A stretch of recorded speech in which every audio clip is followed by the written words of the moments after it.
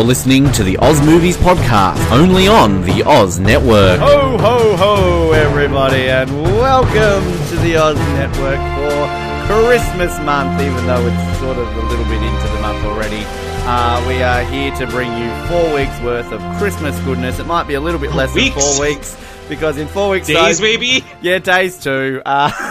Depends on how we feel.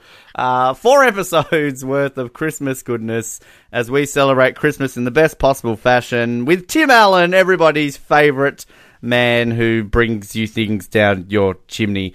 We're here to talk about the very first in a trilogy of movies called The Santa Claus. This was first released in 1994.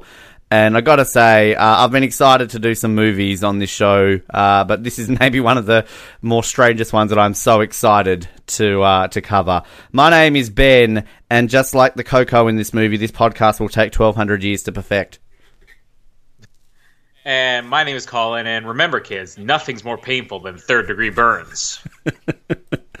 Oh, I love this movie. I don't know if that's a good or a bad thing to admit straight away, but I mean, this is legitimately a tradition for me. This is every Christmas Eve I will watch this movie. So I've been doing it for at least 20 years. You know, I think basically as soon as it came out on VHS, I've done it every single year since.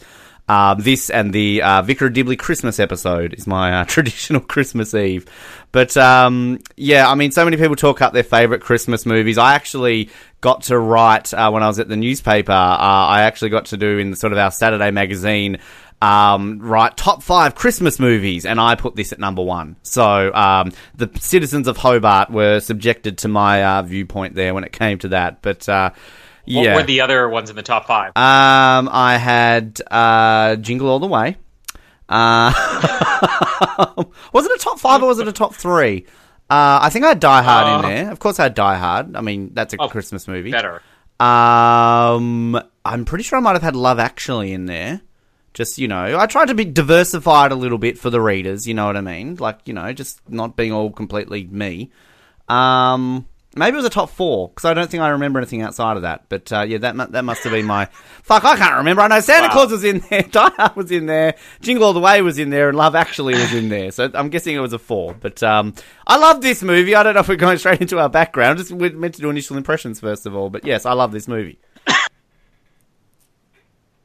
Sorry, I'm coughing there. Not laughing at you. Although I will laugh. I mean, Jingle All the Way, top 5 of all time. Come on. There's nothing wrong with an Arnold Schwarzenegger has to try and find a Christmas toy for Anakin Skywalker movie. Come on.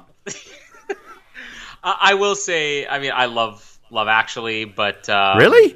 You like a romantic movie? I do. It almost makes fun of romantic movies, so True. It's great. And the Liam Neeson, right? Well, so Hugh Grant for me. I mean, come on.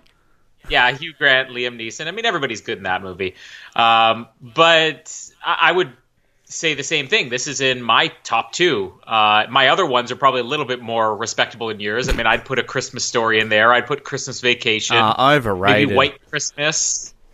No, but yeah, it would be this and Die Hard for me. And those are like easily the 2 top ones. And those are my 2 Christmas traditions. Like, every other Christmas movie, although I will say I've probably seen Christmas Vacation or Christmas Story every single year, but Die Hard and Santa Claus are the ones where I have to watch. And, you know, you said you don't know if it's a good thing or bad thing. I think for anybody who grew up watching this movie, I mean, the Honest trailer for this came out recently, and they kind of poked fun at, you know, this movie being considered a classic just because people grew up on it. And it's like, well, it was only because you were a kid. Now that you're older, you don't realize it's a bad movie.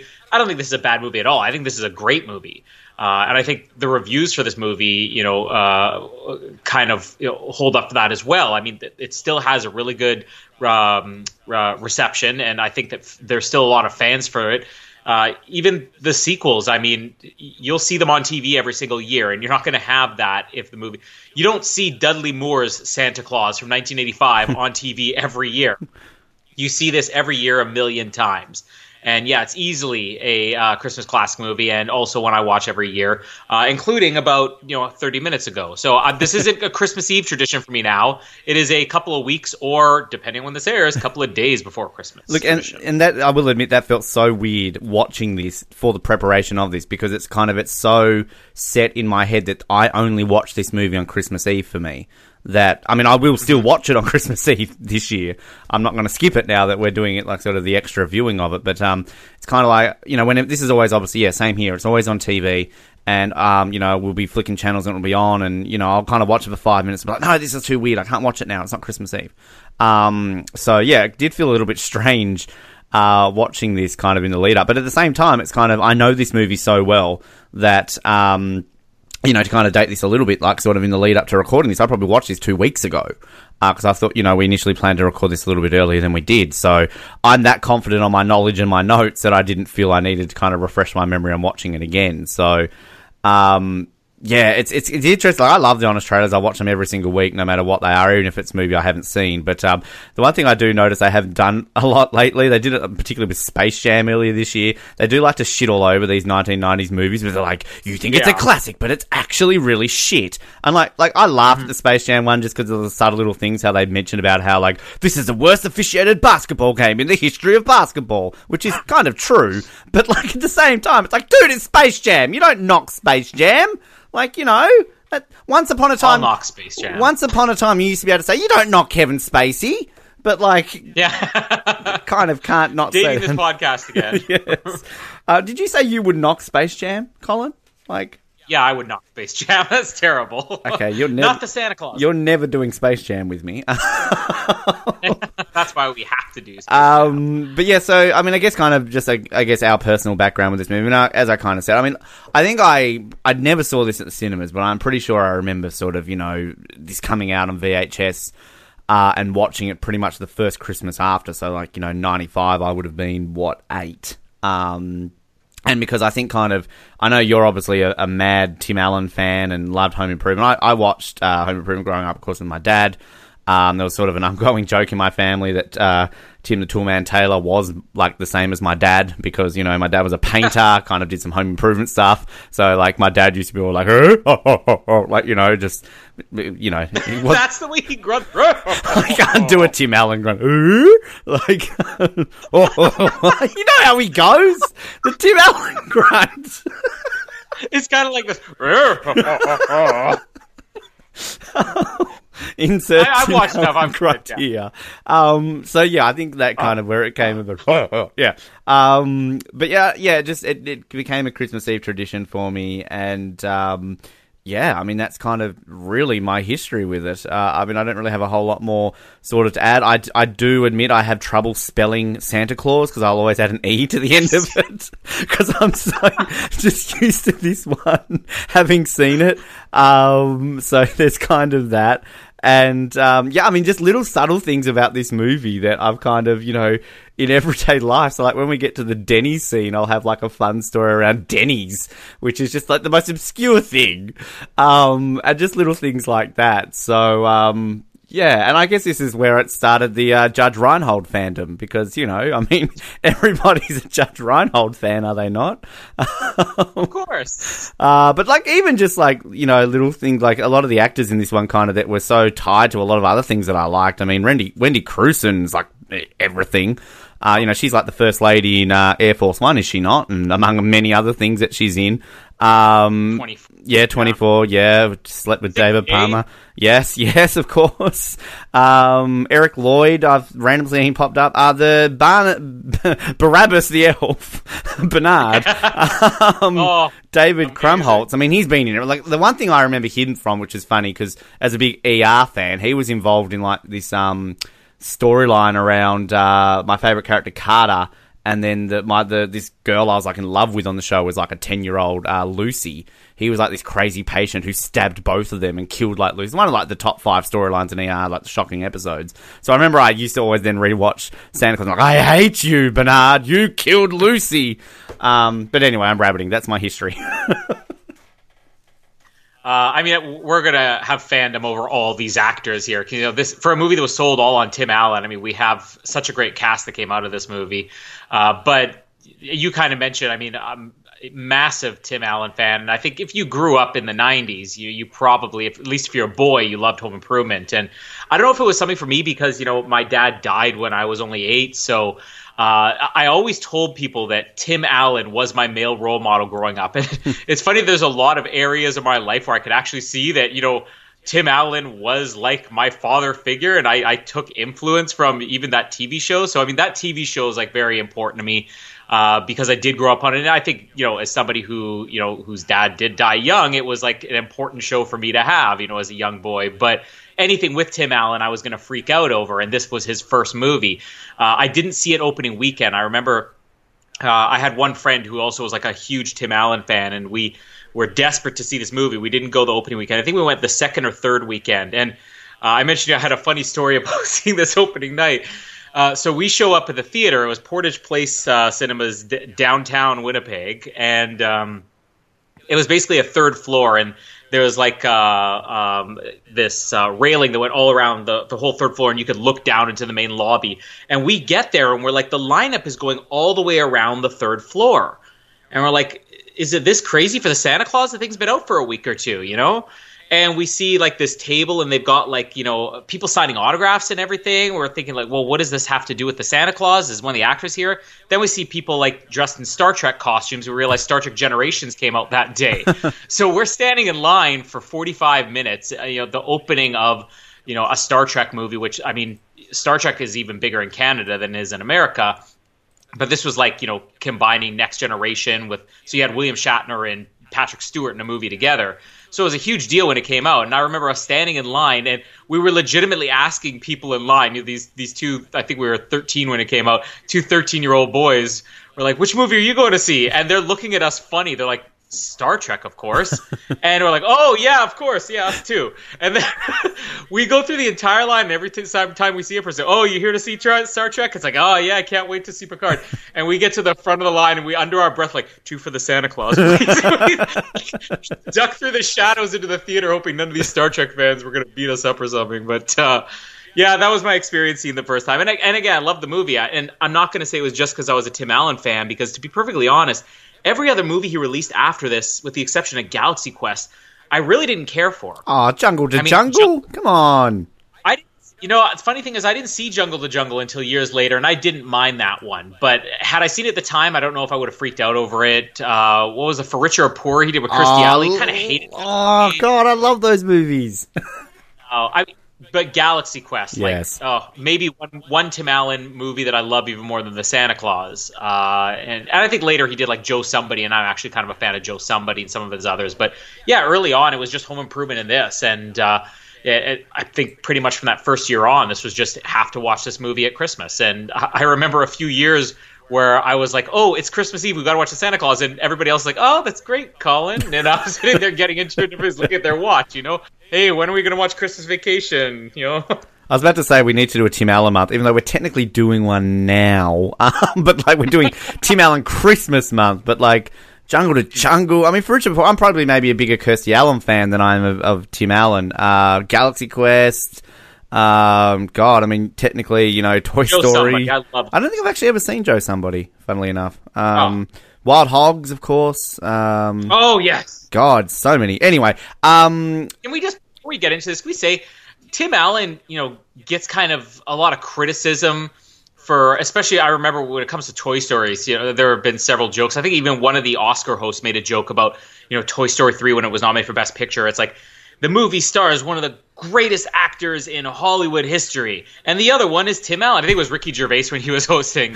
And people are kind of make fun of Tim Allen because like, well, who's Tim Allen anymore? But like, find another TV star that had that kind of fame outside of TV. And, we should mention at the time this movie came out, he had the number one movie at the box office, the number one show on TV, and the number one best-selling book.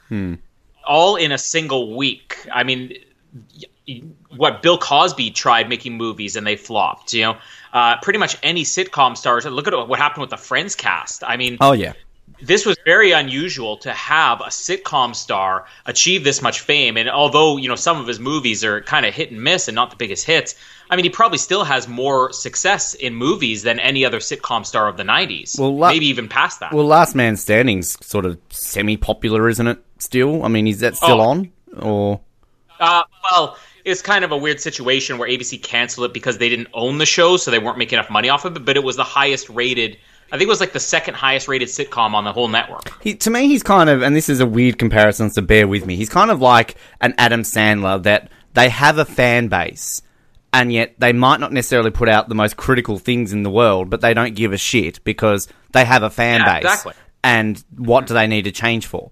I mean, the difference is Adam Sandler can actually really act when he wants to, but he just doesn't care because he likes doing his goofy films. Whereas, I mean, I'm not saying Tim Allen can't act. I just don't know if we've ever really seen him in an overly dramatic role where he's, tried out. But yeah, I mean, it's a very good point because, I mean, as a huge Friends fan, I mean, God, 90s and Friends movies, like the actors, like, are we ever going to cover the esteemed Matt LeBlanc film Ed, with the...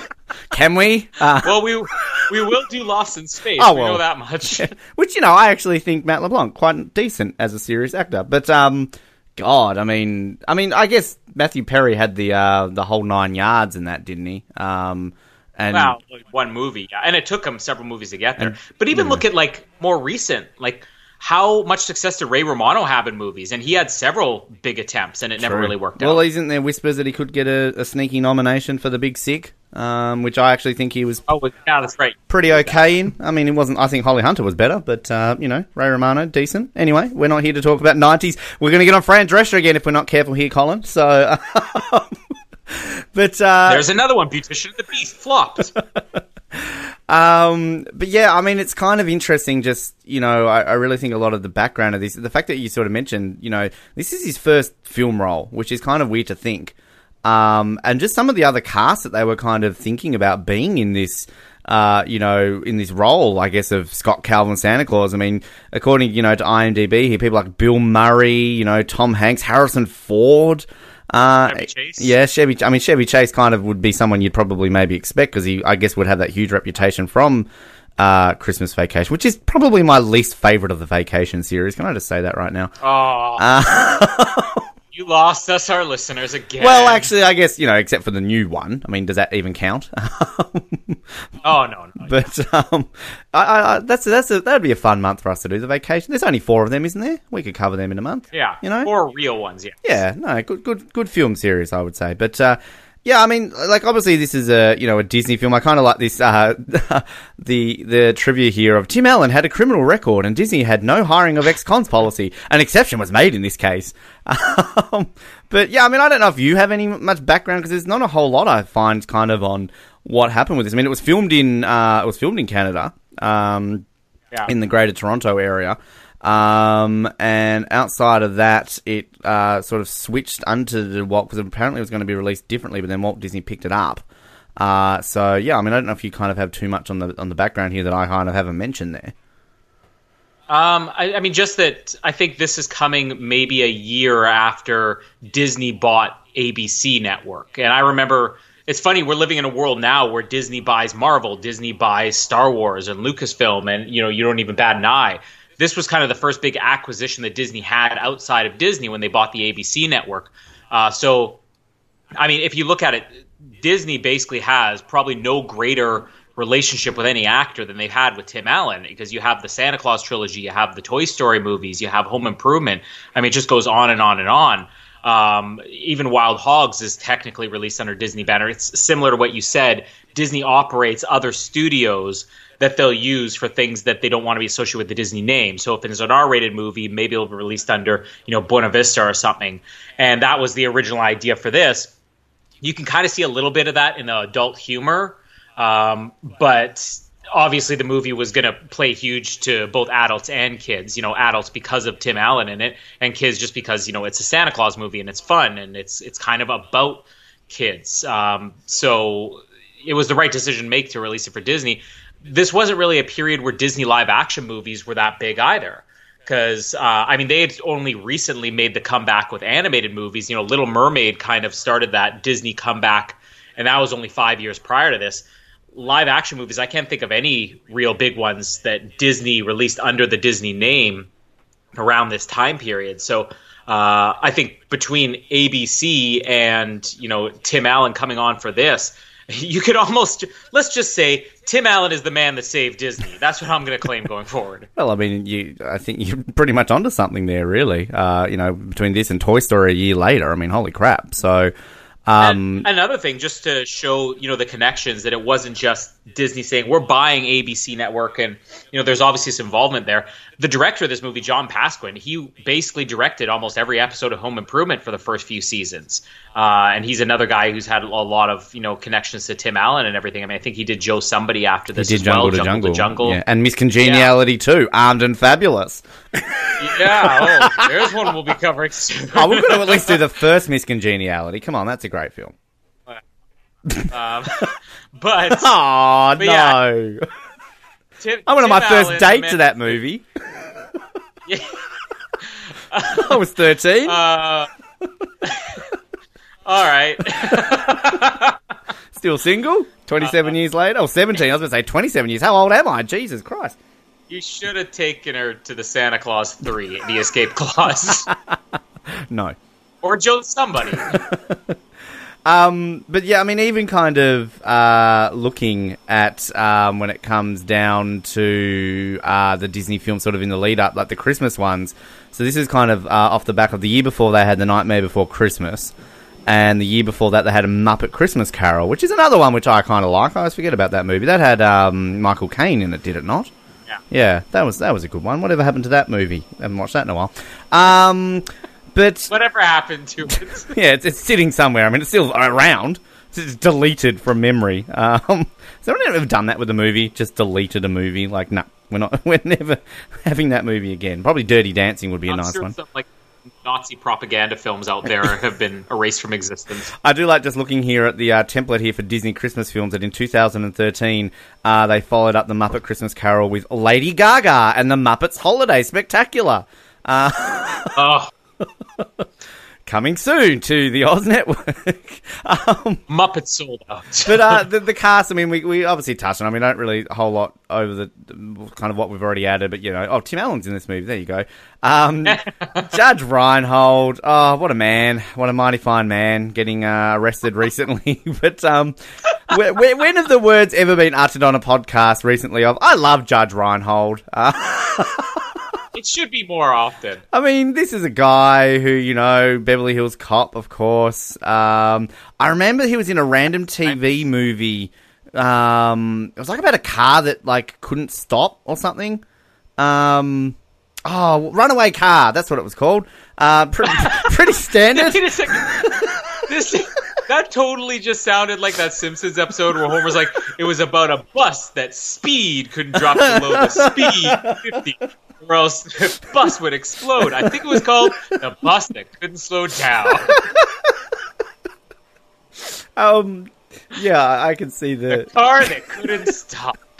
But legitimately, there's a movie called Runaway Car. I remember they always play it here, and I recorded it once because I realised it was a TV movie. It was so over the top and bad. I mean, legitimately, the synopsis.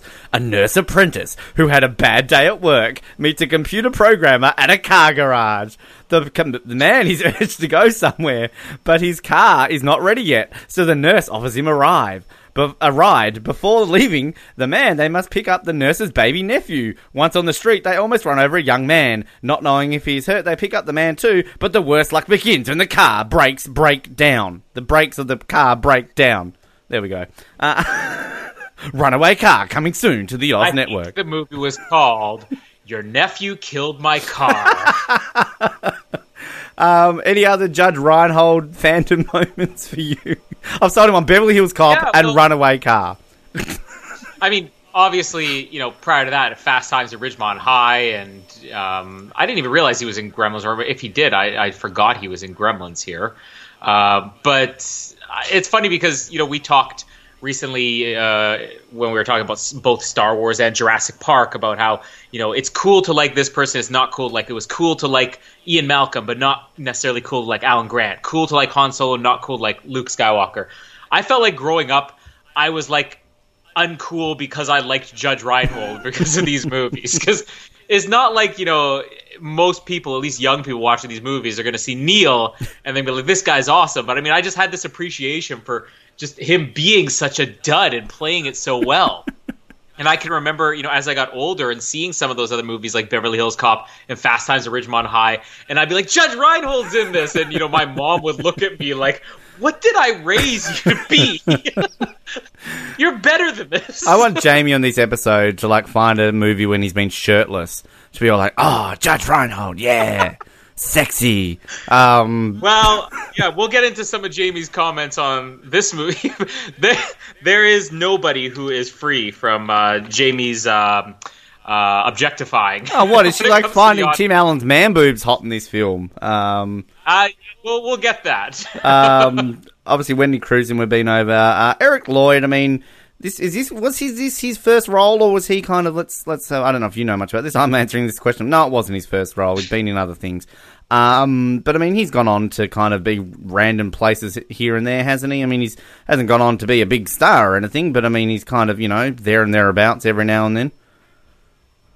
Yeah, I thought I had seen him in something prior to this, and now I'm seeing he was in the movie Greedy with Michael J. Fox, and I think before I had Tim Allen, Michael J. Fox was my hero. So, yeah, obviously, he should have been my idol growing up because he got to be in movies with all the best actors. But, I mean, not a lot he's done since then, but I think he still had a lot of fame. And this was, again, an interesting period during the 90s where kids being in movies, it wasn't a big deal like it is now. And I feel like he kind of came out of this movie with a little bit of reputation is not the right word, but there was recognition of him after this movie, and he would pop up. You'll be, oh, that's the kid from this. You watch other movies from this time period, and you don't notice the kids unless they're the kids from Jurassic Park. So this is very early in the kids in kids movies actually having decent roles. So I'm going to have some criticism of him in this movie, but I'm also going to defend him a lot. I'm interested to hear your take because you kind of have this hatred for children. When they're bad. When they're good, they're okay. Yeah. But he was apparently young Bruce Wayne in Batman and Robin. There you go. And he's obviously connected into frickin' some Wizard of Oz sort of animated thing because he's been in Toto Lost in New York, Virtual Oz, Christmas in Oz, where he plays Neddy. So, I love the scene when he said he plays Neddy. He was in Dunstan Checks In. We should do a Monkeys in Movies month so we can cover Ed. David. The only way we could get Matt Blanc on here. David Krumholtz, of course, as Bernard. And really outside of that, I mean, kind of, obviously I think, maybe the biggest star out of that, Peter Boyle, of course, is in this film. Random ones here and there. And did I read that John Goodman played actual Santa who dies? That's on Wikipedia, but it's not on IMDb. I haven't seen that anywhere else. I've never seen that anywhere else either, so that's kind of a weird one. So yeah, I mean, it's a pretty decent cast actually. I mean, Wendy Crewson, Jesus, she's just the every woman of the 90s, was she not? Whatever happened to Wendy Crewson? Who is she now? Where is she gone? No, it's funny you say that because if you're in Canada, I mean, she's a bigger star now than she was during the time of the Santa Claus movies. We've talked about this TV show in regards to several other actors. Erica Durance, who played Lois Lane, and who's the other guy? The guy that played John Jameson in Spider-Man. They're both on this TV show, Saving Hope. This is kind of like a cross between The Ghost Whisperer and Grey's Anatomy here in Canada. Huge show, and she was brought in, I think, as a guest star in the first season, and it kind of evolved into one of the best roles on the show. But yeah, she does a ton of stuff here in Canada now, and it's pretty well known.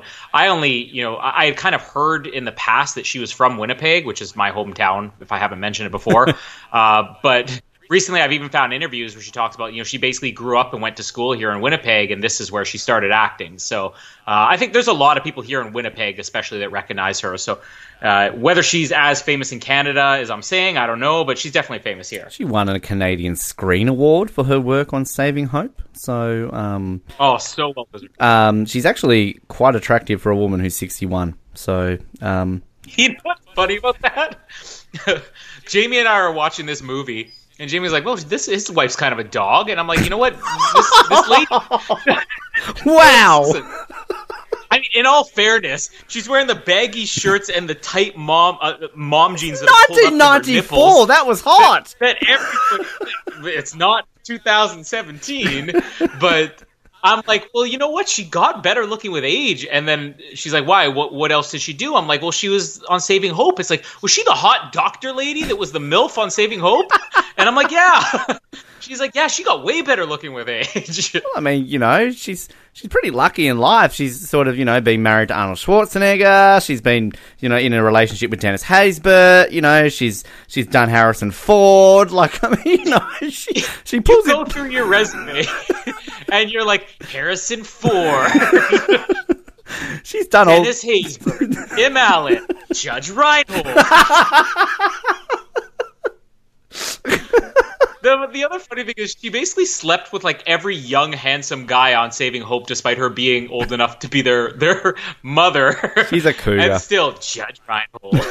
I used to always actually get her confused with what's her name? Tom Hanks's wife, Rita, not Rita Hanks. Rita who? Sorry. Wilson. Yeah, her. Because I don't know, they don't really look the same, but maybe it's because in Jingle All the Way, she plays Arnold Schwarzenegger's wife. So, who knows? Yeah. Anyway, but let's start the movie. We're 30 minutes in and we haven't even started talking about this damn thing. So, we're about a third of the way through the movie if we're actually doing a live commentary of this. But we start off, we're in a large office building and we've got a Christmas party going on here. And we've had record-breaking sales. It's a toy-making company, and he's Tim Allen, Scott Calvin, and his colleague. What's her name? I don't like her. She's fat shamer. Does she have a name? I love that she's the first one that you want to take offense to. He basically cuts her off in the middle of her nice speech.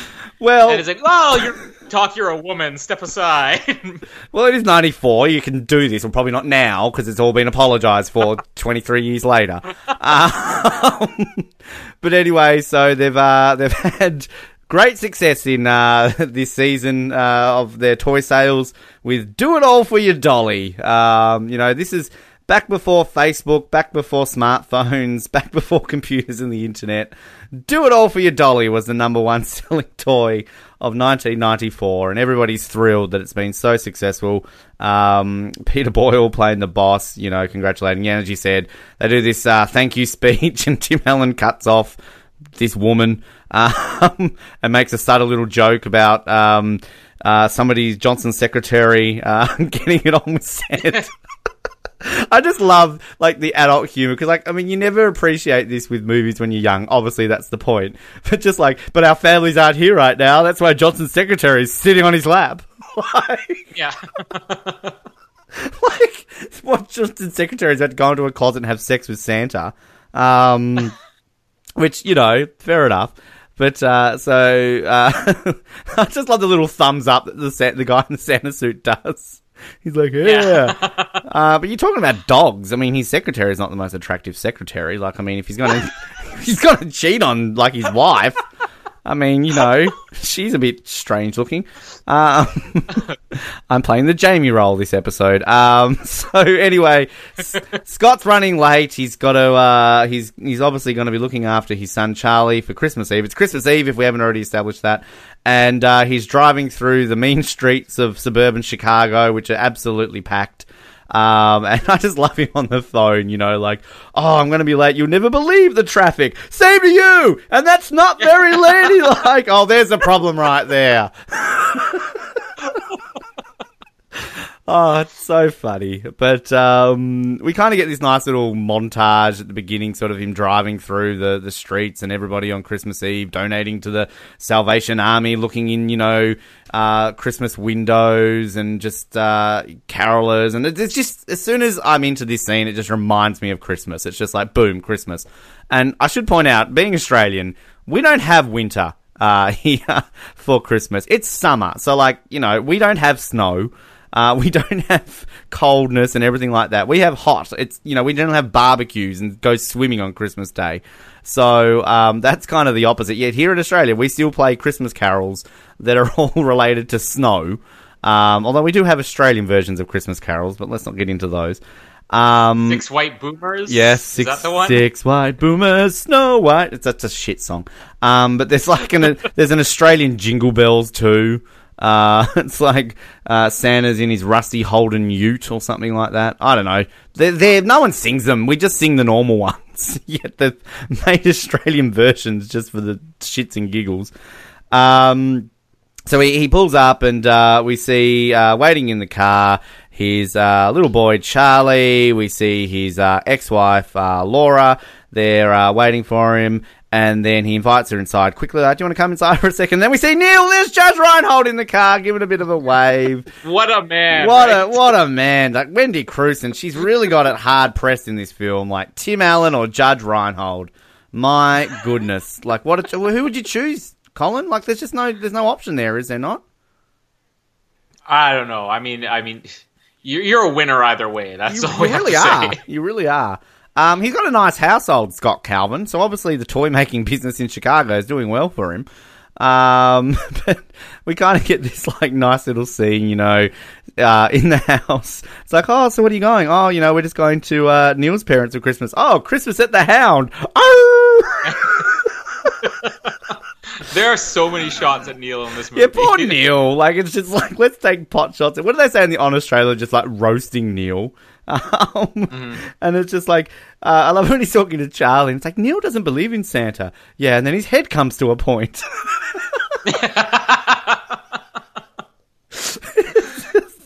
Oh my god. But so then kind of just random beeping of the horn. Poor old Neil's tapping his watch. Like, come on, hurry up, we're late. And then we get a bit of a conversation between Scott and Laura about like, did he tell him that Santa Claus wasn't real? And which I don't get this whole point where like Charlie's all like, kind of seems babyish to believe in that kind of stuff.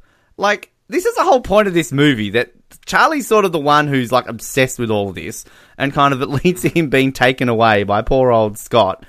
But like, he kind of doesn't believe in him in the first place. So like, I love this movie, but there's so many things I think we could easily nitpick at. I don't know if that's just something that's ever bothered you, but it kind of, every time I watch this movie, I'm like, well, but you've got to believe in this in like 2 hours time when he's fallen off your roof. I mean, I don't know why that would bother you. It kind of makes it more effective when he does believe it later on. That's sort of the point, isn't it? Sure, but like... I mean, it's also like... well, I'll let you finish, because I've got not an argument for that. Well, all I was going to say is like Charlie fluctuates to me in this movie of a little shit kid that annoys the shit out of me, between, hey, I actually probably will be with you and defending him. Because I will say, Eric Lloyd actually does do a pretty good job in this film. Like, he's not on annoying levels of, you're a pain in the ass. I would say that, I've gone blank on his name, you'll correct me here, Anakin Skywalker, Jake Lloyd, thank you, in Jingle All the Way, is a lot worse, overall in that film than, Eric Lloyd is in this film. So, yeah, but I mean, there are moments in this film that kind of makes me cringe. I'm like, oh. But I think I'll just kind of cap it up here till just the end of the dinner bit before we go out for dinner.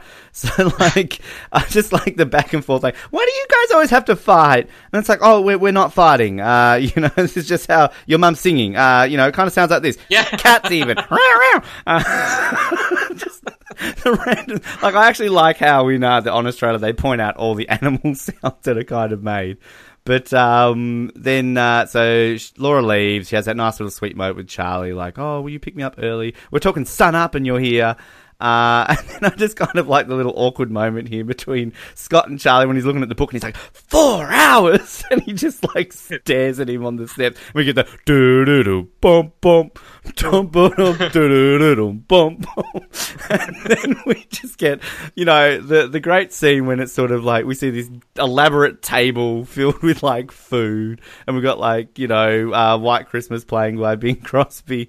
And then it sort of zooms out from the TV and it's like, your Christmas will be complete without this, dinner setting. Then we and he's burn the turkey.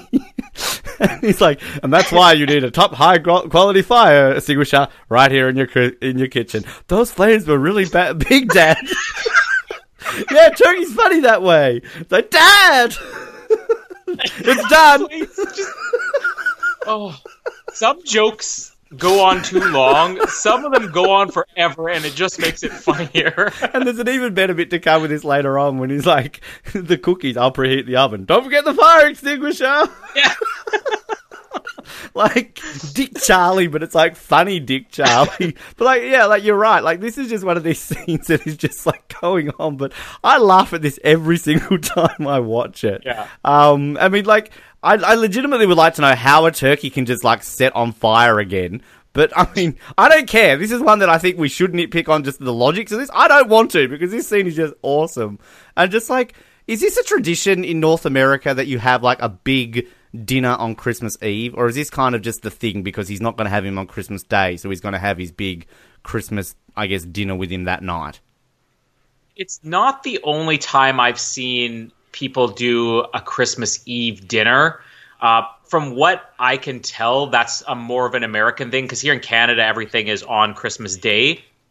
But I know there's other movies and, you know, other people I even know in the United States where it is more of a Christmas Eve celebration, and Christmas Day, you know, something completely different. But I mean, I always just do it Christmas Day. I would think it has more to do with the fact that, you know, but then again, you have to look at the fact that they're going to Neil's, you know, parents' pound for the Christmas or whatever. So maybe it is a thing. The one thing I'll just quickly say, because I'll cab it here, but like, just even kind of looking at their dinner table, like in terms of the amount of food. So like, you actually look at everything that he's already set up. He's got like his vegetables, his potatoes, which are burnt as well, if you look at them. He's got like some other sort of, you know, meat dish. So he's got all this other food, and just because the turkey's burnt, it's like, let's go out. Excuse me, I'm burping in the middle of this. I'm just getting hungry over the thought of Christmas dinner. Let's go out and eat, you know, elsewhere. So, like, what does he do with all that food? But I actually love Christmas Eve almost as much as I love Christmas Day, because we kind of always had the tradition where we would, I guess it used to be like, we'd go over to our parents' house, would open up like one present, and then I guess traditionally it's going to be a lot, well, sort of different last year. It's going to be a lot different this year. You know, it'll be like Louise, myself, and my mum, and we'd go around looking at all the Christmas lights. And we'd get McDonald's. Like, that's just our Christmas Eve tradition. That sounds a bit dumb. But it's just, I loved it. And then I'd come home and we'd put our sacks under the tree. That sounds wrong, but I think you know what I'm talking about. And yeah, I'd go to bed and lay in bed, watch Santa Claus and Vicar of Dibley. Boom, that's Christmas Eve. But yeah, this is all fun stuff. Like, this is just, yeah, so good. Yeah, I just want to kind of comment the same thing you did. You know, for this to be a Disney movie and feature jokes of sexual harassment and infidelity is kind of weird. It's clearly 1994, because I don't think any Disney movie is going to have this joke today. Or any movie in general, probably. Yeah, exactly. Never again. Unless it is the Kevin Spacey biopic. Oh. Played by Michael Emerson.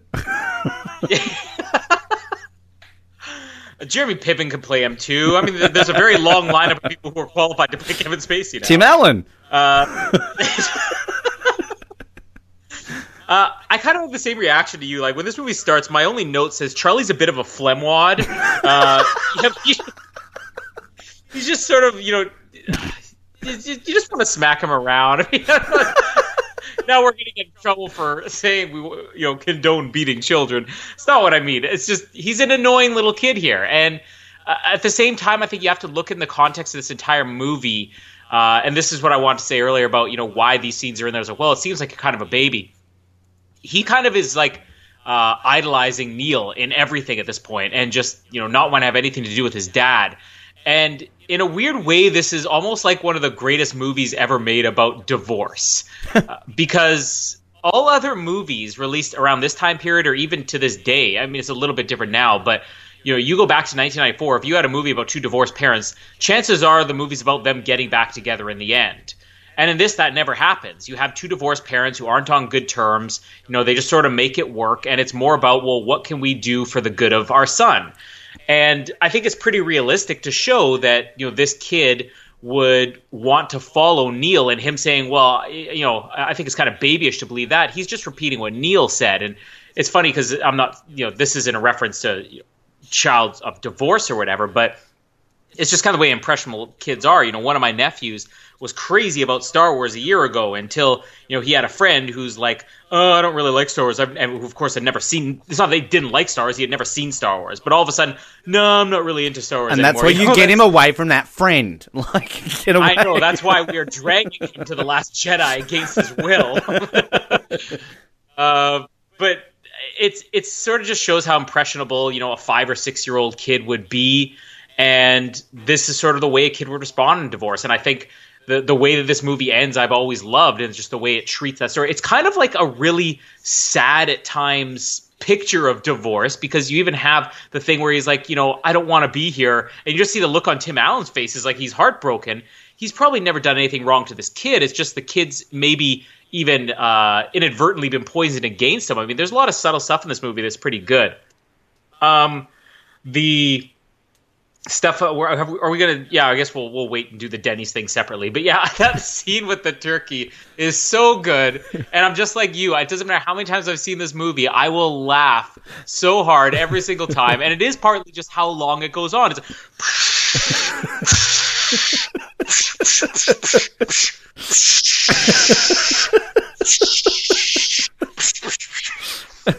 and then when it comes back, it's even funnier, and it really shouldn't be. Like, you're thinking to yourself, this is the point in most movies where like, just move on with it already. But it's amazing, and Tim Allen's totally the right guy to pull this off, because this is coming off of Home Improvement. There's a lot of things that they play up to in that, not just the subtle things like when he gives the grunt, but just certain things about his delivery and his character. The way that he takes shots at Neil is like he's taking shots at Al Borland, and the way that he's burning the turkey here, it's just like Tim Allen causing an accident. You said, how would a turkey engulf in flames?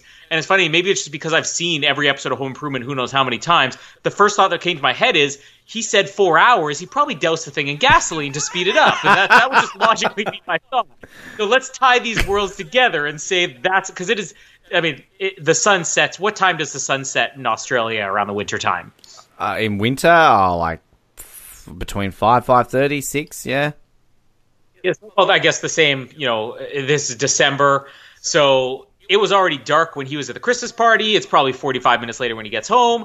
There's no way this kid is eating at 11 o'clock at night. Yeah, Santa would already be finished deliveries by then. So, yeah, gasoline on the turkey, that explains it. Yeah, that's a good. One of my favorite Home Improvement episodes, what I remember, is it was a Christmas one, and like, he's got the lights on the house or something, but he can't get them. Or he wants to make them like super bright, and isn't like Jill or something like on a plane or something, but they can't land because the airport lights are down. So all of a sudden, Tim turns the Christmas lights on, and they're like, "Oh, hang on a minute, folks, we can land." Some house is like lit up. Tim was actually the one on the plane. He had given kids task of putting up the lights, and that's incredible.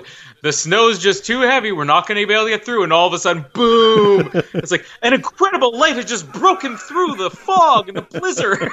And all of a sudden, he's looking, that's my house! Yeah.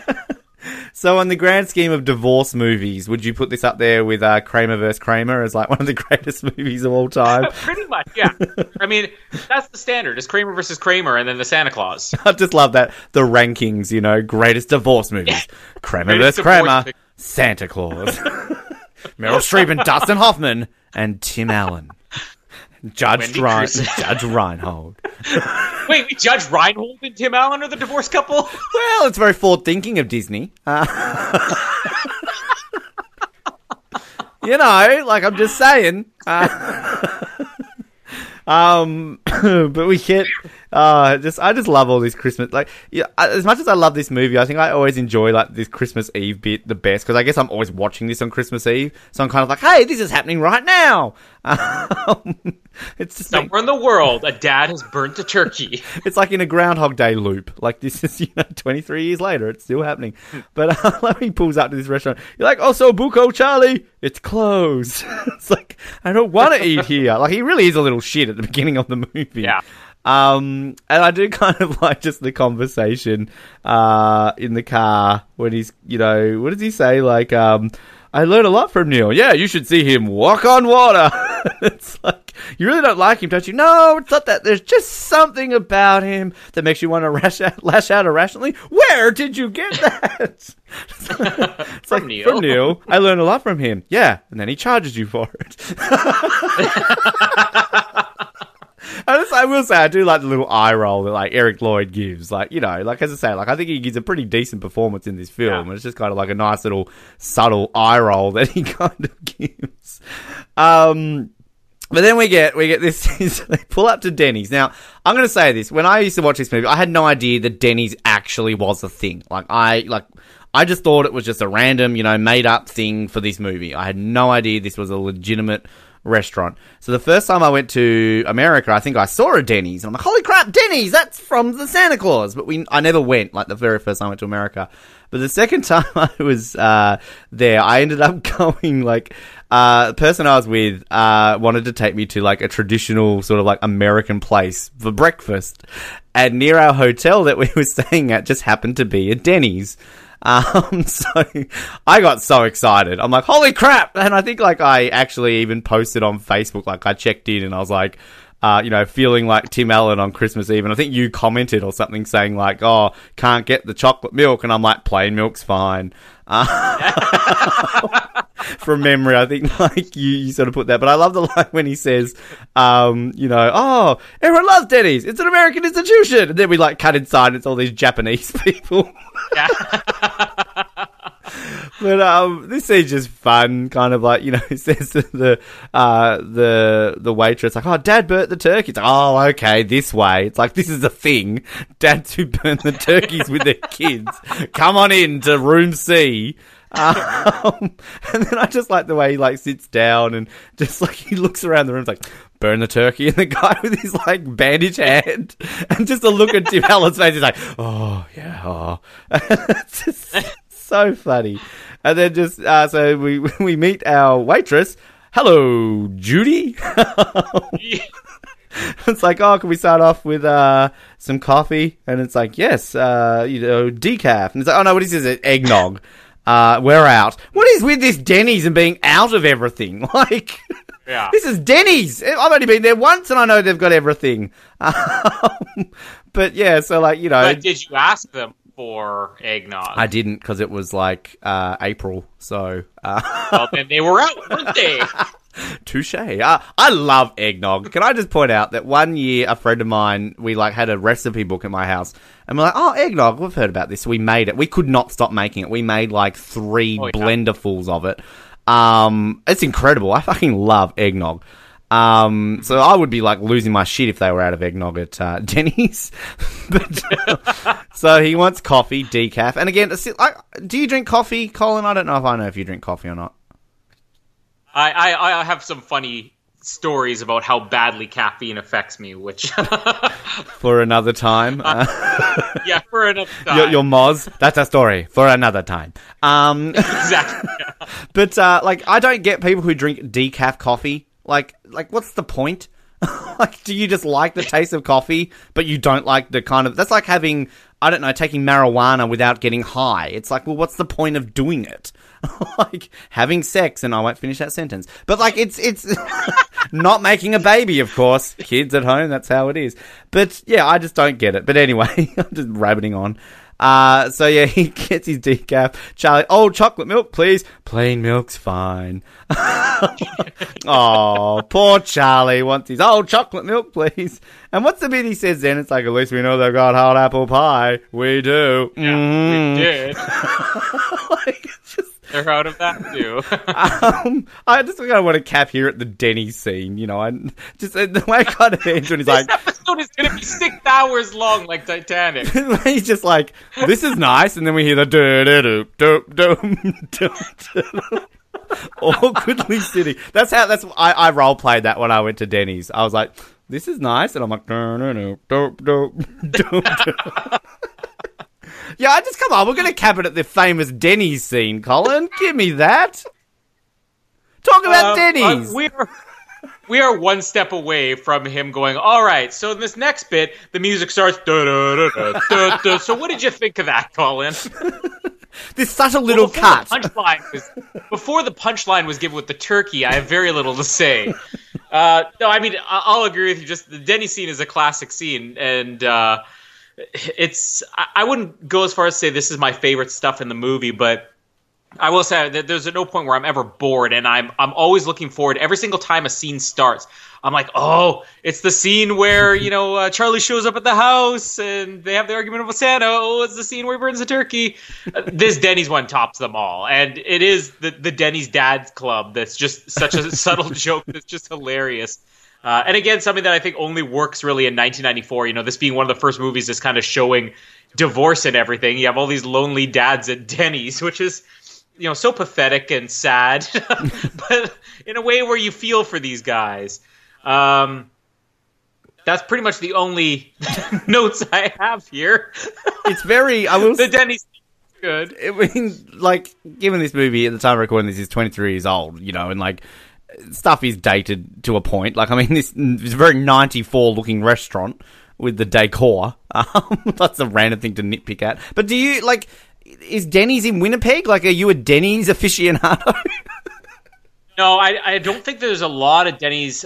There might have been at one point when I was a kid, but I think this even predated the Santa Claus, and I don't think it lasted long here in Canada. Because I remember when the Santa Claus came out, I'm like, didn't we have one of those once? And then apparently it's an American institution there. There is a scene we forgot to talk about, which I don't know if you were familiar with this or not. Did you know about the "Spank Me" line that was originally in this movie? Oh, yeah. I mean, I've read about it a few times on the trivia, but the "Don't you burp me, don't you change me," and like, doesn't she, add like the 1-800 "Spank Me" number or something? No. No, it's actually completely different than that. No. You just invented something that's not in the movie. Oh, well. Ben's Twisted Fantasy of a doll that says, "Spank me, please spank me." You can tell what type of dolls I buy, but anyway.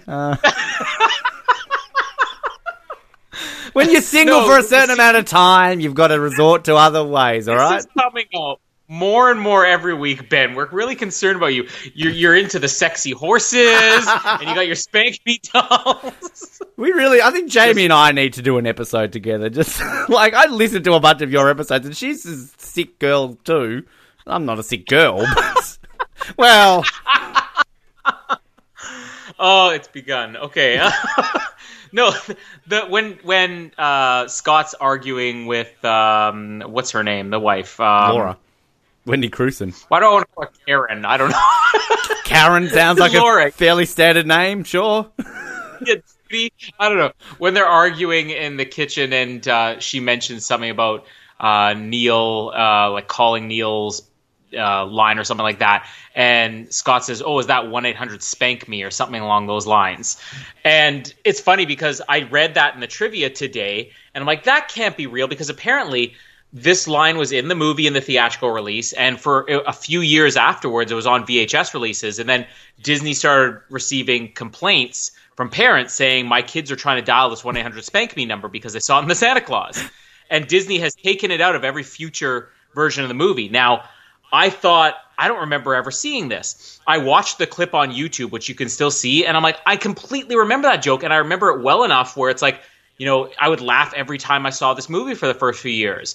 But it's been so long since any version had that where it completely slipped my mind. I love when shows and movies will keep things in that, I mean, like, this is obviously an obvious mistake by Disney, but just a random thing, like, I think on night 24 they would have, instead of using a 555 number, they would actually randomly every now and then use like an actual phone number. So the fans would ring the number up, and it was like the 24 fan phone, where like on certain days they would legitimately have cast members there like waiting for fans to see if they would ring it. So like one day Keith Sutherland answered the phone and like would talk to the fans. And like Dennis Haysbert would do it. So like that's kind of a thing that some shows will do. Like it's just a real like blink and you miss it thing. So clearly Disney did it deliberately because they had like a partnership with the 1-800-SPANK ME sex line. Well, if we know anything about Disney in the early 90s, it's not that far-fetched. All right, so we've covered the esteemed Denny scene. So let's lump a bunch of stuff in here because I kind of think this is obviously where the fun begins. So it's now time for Charlie to go to bed because it's Christmas Eve. So Scott's reading him a story. It's Hollywood Wives. Getting ready to have some sugar and down some liquor. The night before Christmas. Yes, he's reading him Nightmare Before Christmas. Just some tie-in movies going on from the year before. Night Before Christmas, Charlie's asleep, but then Charlie's like, "What's that?" It's like, what does he say? Rose such a clatter. Yeah. And he's like, "Oh, it means it became a big noise." What? And I do love kind of just the look on Scott's face where he kind of like rolls his eyes and he's like, "Oh, it means this. Please go to sleep." So, reading the book, and this is just, I guess, typical. How old is Charlie meant to be in this movie? Like 8 or something like that?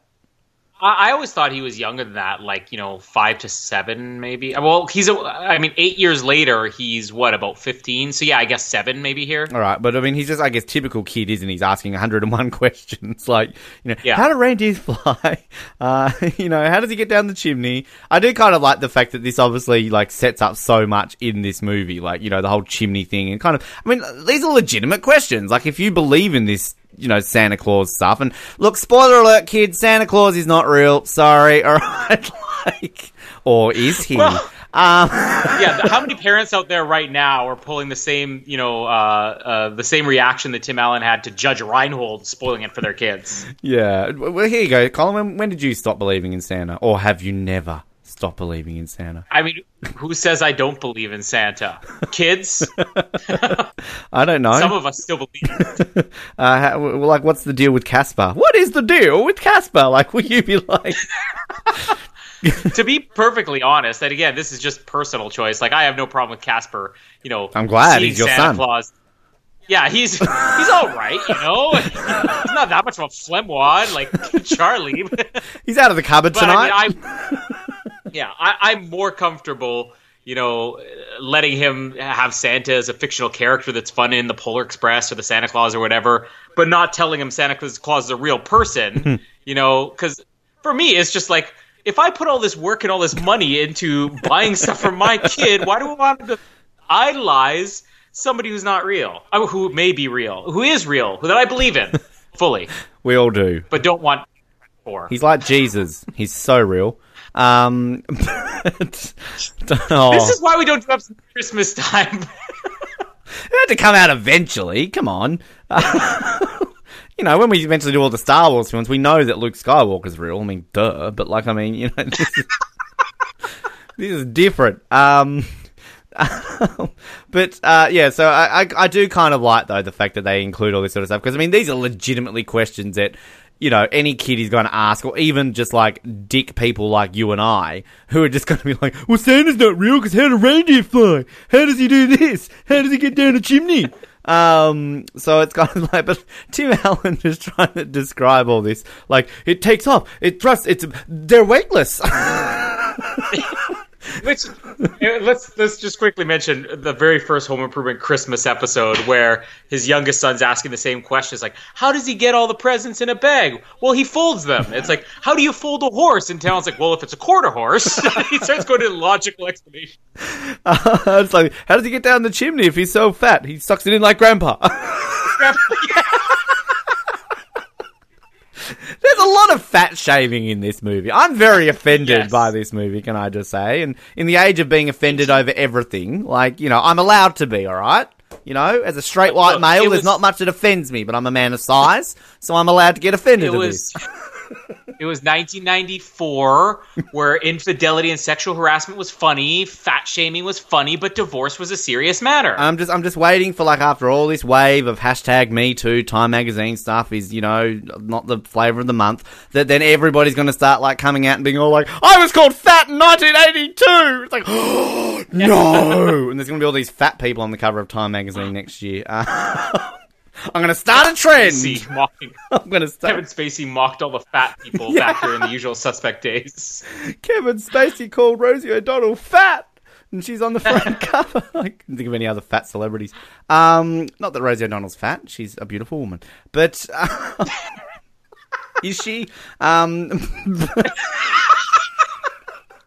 I actually really like Rosie O'Donnell. I don't mean to be mean, but this is Christmas, like the most wonderful time of the year, and we're just here criticizing everyone under the sun.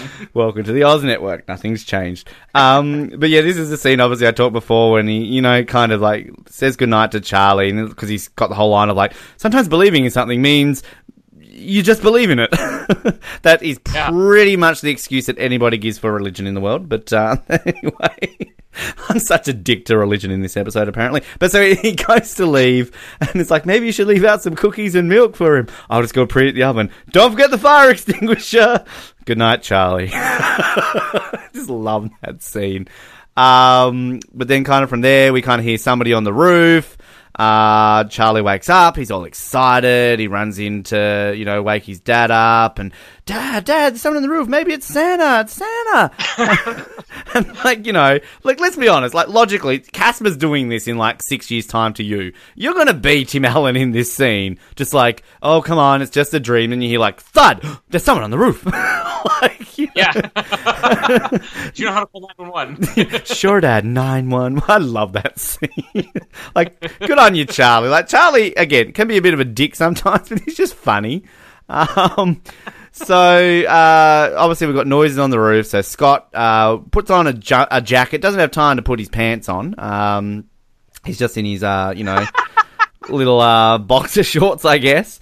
I want them to remake this movie into a serious action flick, he gets a gun out and dramatic music, horror music.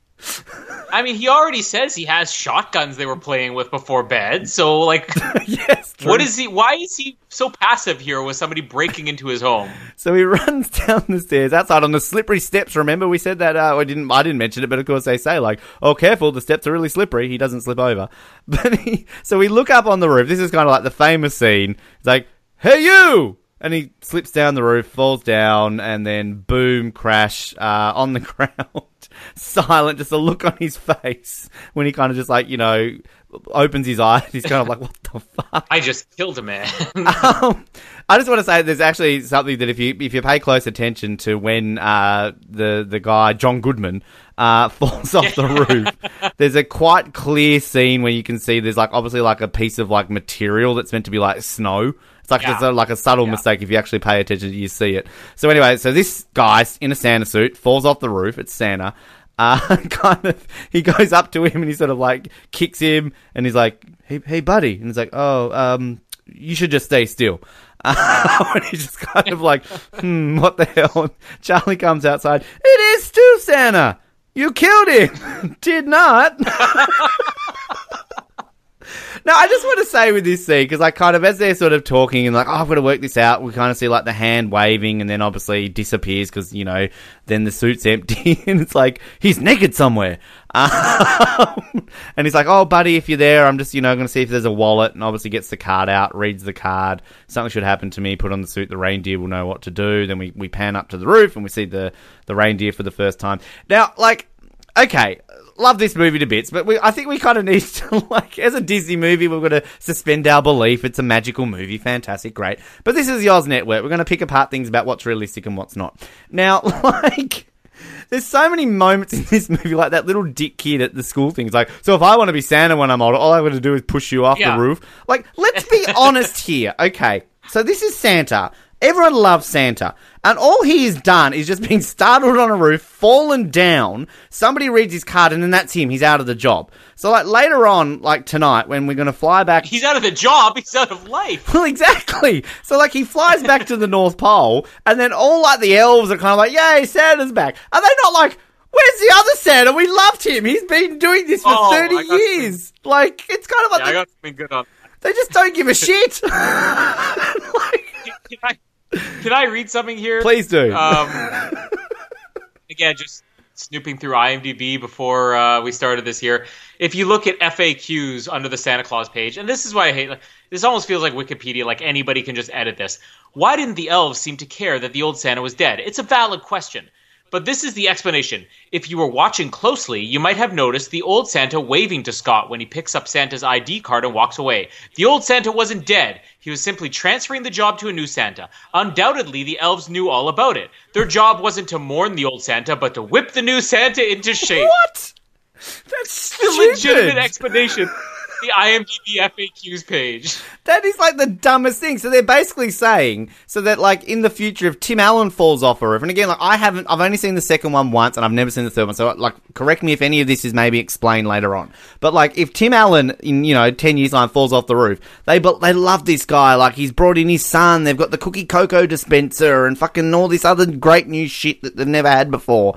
Do they just have a red light that goes off at the North Pole? Oh shit, San. Oh no. No, he's gone. Oh well, new one. Let's get excited. Yeah. I mean, And who's to say if Santa dies, somebody's there? Like, what if Santa just fell out of the sleigh and he dropped in the middle of the Pacific? I mean, who's going to find him? Like the scene when he's like in the sled later on, he's like, Charlie thinks he's fallen out of the sled and he's like, getting it on with a puppy.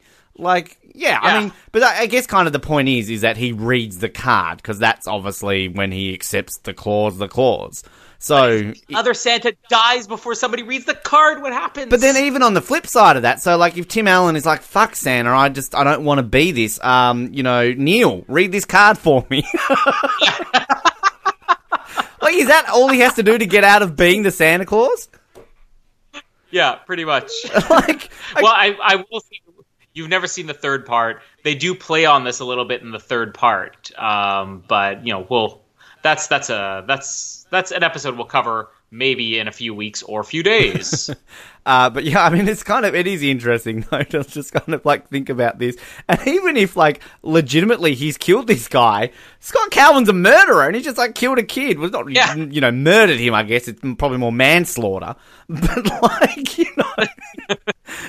like, can we just logically think about how this probably would really play out in real life? Because like Charlie kind of adds the dickery here to kind of guilt trip his poor old dad into doing everything from this point.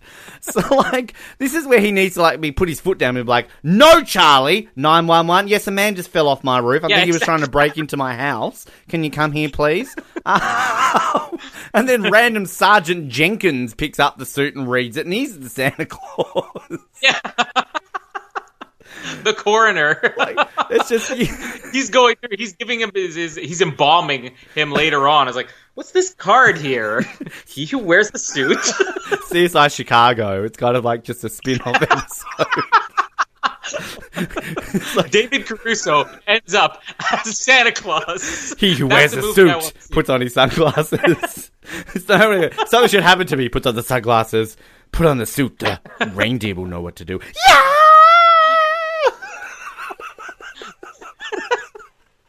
Oh, we got so many spin-offs here. It's amazing. Oh, my God. But they take him off to Cook County General. There's, Doug Ross and all the ER crew ready to work on him in Chicago. This is 94, the year that ER started. Come on. Anyway, so, like, taking away all us nitpicking at it, we obviously see the reindeer on the roof. And then kind of, I love his like moment there when he's like closes his eyes, shakes his head, looks up again, and then he's just like, huh? And then that's obviously when Charlie sees the suit that's empty. He's trying to work it out. He's like, I need to work this out for a minute. Reindeer on the roof. That is hard to believe. And then he like bumps into the ladder, the Rose Such a Gladder company, which is kind of funny. Then they climb up onto the roof to see the reindeer. And I do love it, kind of like we get a fart joke. Which, people complain about. One of a few. People complain about them, but I love a good fart joke. It's like, oh, easy, Rudolph. Sorry, Comet. Where is Rudolph in this movie? Can I just point that out? Rudolph's not real. Hey, well, Santa's real, but Rudolph is fake. I always liked Rudolph. I also just I forgot the bit where he picks up the suit and he's like, "Whoa, this guy was huge." More fat shaming. Yeah, the fat shaming movie. But I do kind of like it when he's trying to explain to Charlie. It's like, these are Santa's, this is Santa's sleigh, right? It's like, I don't know. It's a gift from the cable company. We're getting the Disney Channel this year. Merry Christmas. Merry Christmas. And just even like Charlie was like, you said you believe in Santa Claus, didn't you? I did. I do. Tim Allen is just his comedic timing is fantastic. Very few people could like deliver a line. I'm not even going to say like it's he could have an unfunny line and he delivers it in a way that nobody else can deliver it. Yeah. And it's a way where you can't even figure out why is this so funny. And you think about people that, Harrison Ford, there's no way he could have pulled this off. Like, I mean, Harrison Ford's charming, he's all cool and all that sort of stuff. But, I mean, there's no way he's going to pull that off. Even Tom Hanks. I mean, Tom Hanks can do everything, but I don't even think Tom Hanks could pull that sort of stuff off. So, yeah. But, obviously we kind of get Charlie and his guilt trip here to poor old Scott. Let's be honest, none of this happens if Charlie just doesn't guilt trip his dad into doing everything. Oh, you never want to do anything that I want to do. How come everything that I want to do is stupid? Like, shut up!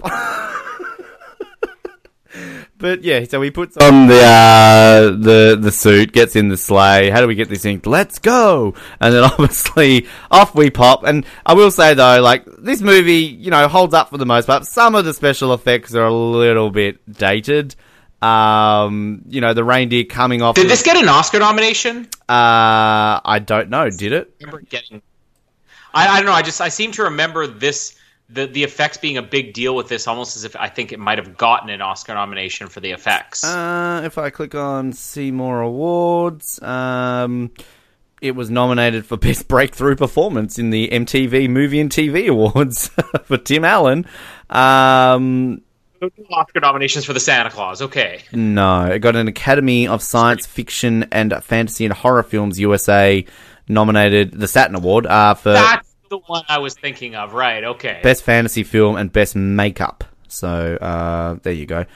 Of course. But yeah, I mean, I'm sure you can comment that in a minute when I cap this off. I actually hasn't put the suit on yet. I'll just correct myself. They're just still in the sled. But I did kind of like, he's like, Charlie! And then kind of when they're like going down the street next to this guy in this truck, and what does he say? Like, so if I hit this, I'll hit I-19 or whatever it is. Can I just point out how is that guy driving? He's like going left, right, left, right, left. He should be like going all over the road at that point. Like, I don't know if you noticed that, but like, I know that's kind of the thing that people would do in these shows at this time, like when they're on kind of like green screen car, like to pretend they're driving. He's driving in a straight line. He's literally got the steering wheel going left, right, left, right, left, right. He's all over the road at that point. Isn't he from Home Improvement, that guy too? Yeah, he did quite a few episodes of Home Improvement. Yeah, I thought he looked familiar. So then, Benny, thank you. I hate that name. So he goes to another roof. This is when he obviously puts on the suit for the first time, and he goes down the chimney. And then, this isn't the one with the little girl, is it? First of all, is it? No, this is when he's just putting stuff in the dog. Nice teeth. I kind of, the thing I don't get, like, again, I'm just nitpicking for nitpicking's sake, but like, why are these presents not wrapped? Like, is that kind of a thing? Like, Santa Claus, you get your little truck and your little sneakers, and that's kind of, it's from Santa because they're not wrapped. I don't know. But it's a fun scene. Like, you've got the dog barking at him, he goes to go out the window, we hear the alarm, we hear a shotgun. Who's down there? He goes up the chimney, and then it's like, what did it feel like, Dad? Felt like America's Most Wanted. I remember kind of the scene when he goes down the chimney that, I did have the Disney Channel for a while back in the early 2000s or whatever. And they would kind of have this, logo and show sort of promo, station promo. And, they show all, it was the Disney mansion, and they would show all the magical creatures. There's Dumbo and fucking Beauty and the Beast and all the, Disney people. But they would always kind of have a shot of Tim Allen going down the top of the mansion, like in his little Santa Claus, uniform. But kind of then we go to another roof here, and there's no chimney at this one though, so he gets sucked down the little pipe thing. The one line, actually, kind of the adult line that I forgot to mention before. It's like, "You're flying, Dad." It's like, "It's okay. I lived through the '60s." Yeah. How many kids would have turned to their parents and gone, "What did that mean, Mum?" It's like, oh, never you mind. But I love this scene when he goes down this chimney, this whole fireplace appears. He's like, "Oh, weird." And what's this girl's name? She's got a name, doesn't she? In the movie, what's her name? Yeah, in the movie, because is it Sally or something like that? Because he says a name. Let's call her Sally. But no, I swear he says a name the next year when it's you got bigger this year or something like that. Oh yeah, that's Sarah. Right. Yeah, Sarah, the little girl. Sarah. Yeah. She's, and if it's not Sarah, let's call her Adam. Yeah, he's Adam. But one thing actually I forgot to mention at the top when he's trying to go down this chimney again, and he's like, "The bag's empty, and even if I wanted to go down," it's like, "Are you growling at me?" When Comet's just to him. But this scene is just so fun when he goes down there and he's like, Sarah's just being, what happened to your beard? I shaved.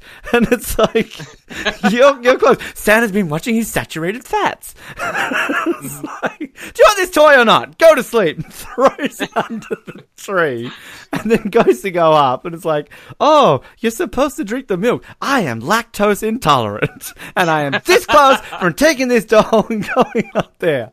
And then when he like goes back up the chimney, you're supposed to drink the milk. Shut your eyes. Like, this Sarah girl, like, does she ever tell her parents, like, oh, did you know that on Christmas Eve, a fireplace appears? And, like, her parents, oh, shut up, Sarah, stop making up stories. Like, she just... I mean, she probably did, but are you going to believe your kid if they say that? Well, I mean, it depends. I'm probably the type of person who's going to sit down at night, like in the dark, waiting to see if it happens or not, with like a camera ready to film it. But then kind of we just get a few other little shots. I like the bit when he's in the next house and he's got the giant canoe and he's just like trying to put it up. Then he's got to sit it up successfully. Then he goes to get the oar and it comes down, knocks the tree. So he just picks the oar up, throws it and just goes. I just love that scene. It's so funny. But yeah, obviously, kind of, he's done for the night, and then he flies out of Chicago. He thinks Charlie's fallen out of the sleigh, but he's getting it on with a puppy. And then kind of as he flies off, you know, he's kind of like, when I wake up, I'm getting a CAT scan. And he obviously gives a bit of a, oh, like he's Tim Allen grunt. Thank you. I'll cap it, maybe right at to the end of the North Pole stuff, since I wasted it on one scene, so we'll just lump a shitload of stuff here. So we land at the North Pole. What does he say? Like, oh, is this okay, Dad? No, it's not okay. And he's kind of like wondering, for them being in the North Pole, they're not acting like it's that cold. I can't imagine it's maybe not a little bit colder than it is there. But we kind of get this weird song playing, which is almost like, in the night. I love that song. I mean, I'd neither like it nor dislike it. It's just there. But then we see, well, I'm not allowed to say a little kid, an elf comes out, brings up like this pole, and it's like, what's that? It's the North Pole. That's the North Pole. Like, I just love the way he's kind of like saying that. Then we kind of get this great little scene where like he gets sucked down into the ground, and these are all the uncaring elves. Oh, look at this. We're so happy. It's Tim Allen from Home Improvement. We love him. Like, oh, he's the new Santa. The other Santa was a dick. Let's be honest. Obviously, the other Santa was a dick. Like, he must have been, because these kids just do not give a shit. Elves, sorry, do not give a shit. But it's a nice scene. I kind of like, you know, all the little elves, and there's Bernard giving his little smirk as they all kind of come down, and, you know, no one's, again, they really don't seem to give a shit, though. It's not like, oh my god, new Santa! Hi, I'm Jenny. Hi, I'm Judy. Hi, I'm Rick. I don't know. I'm Rick. Rick the elf. But we do kind of have like a nice little scene where, you know, he gets up, he meets the first elf, and kind of like, you know, I'm not a kid, I'm an elf. And then he starts like talking to this other girl, and then Bernard comes in. What's going on here? You know, who started this? Are we on a coffee break? We don't drink coffee. Then I guess the break is over. Slave driver Bernard. Shouldn't this be their only night off of the year? Like, yeah, what do they have to do? Like, they've finished everything to this point, so this is legitimately the one, like, they should have 24 hours off until Boxing Day here. Come on now. Speak to the union at the North Pole here. But I do kind of like this scene. I like Bernard. Like, you know I mentioned kind of dear old David Krumholtz was a bit of a dick in ER, but, you know, what was that TV show? He was in, like, one of those Scorpions, you know, bone sort of shows for a while, wasn't he?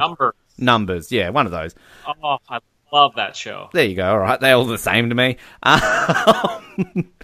But I kind of just like the back and forth here where he's trying to, like, find out, like, what happened. He's like, you put on the suit, right? And it's like, yep. And the other guy fell off the roof, right? Yep. And this is obviously the explanation scene. So it's like, you read the card, so, you know, you accepted the contract, the clause, the Santa Claus clause. It's like, you're a businessman, right? Give me the card.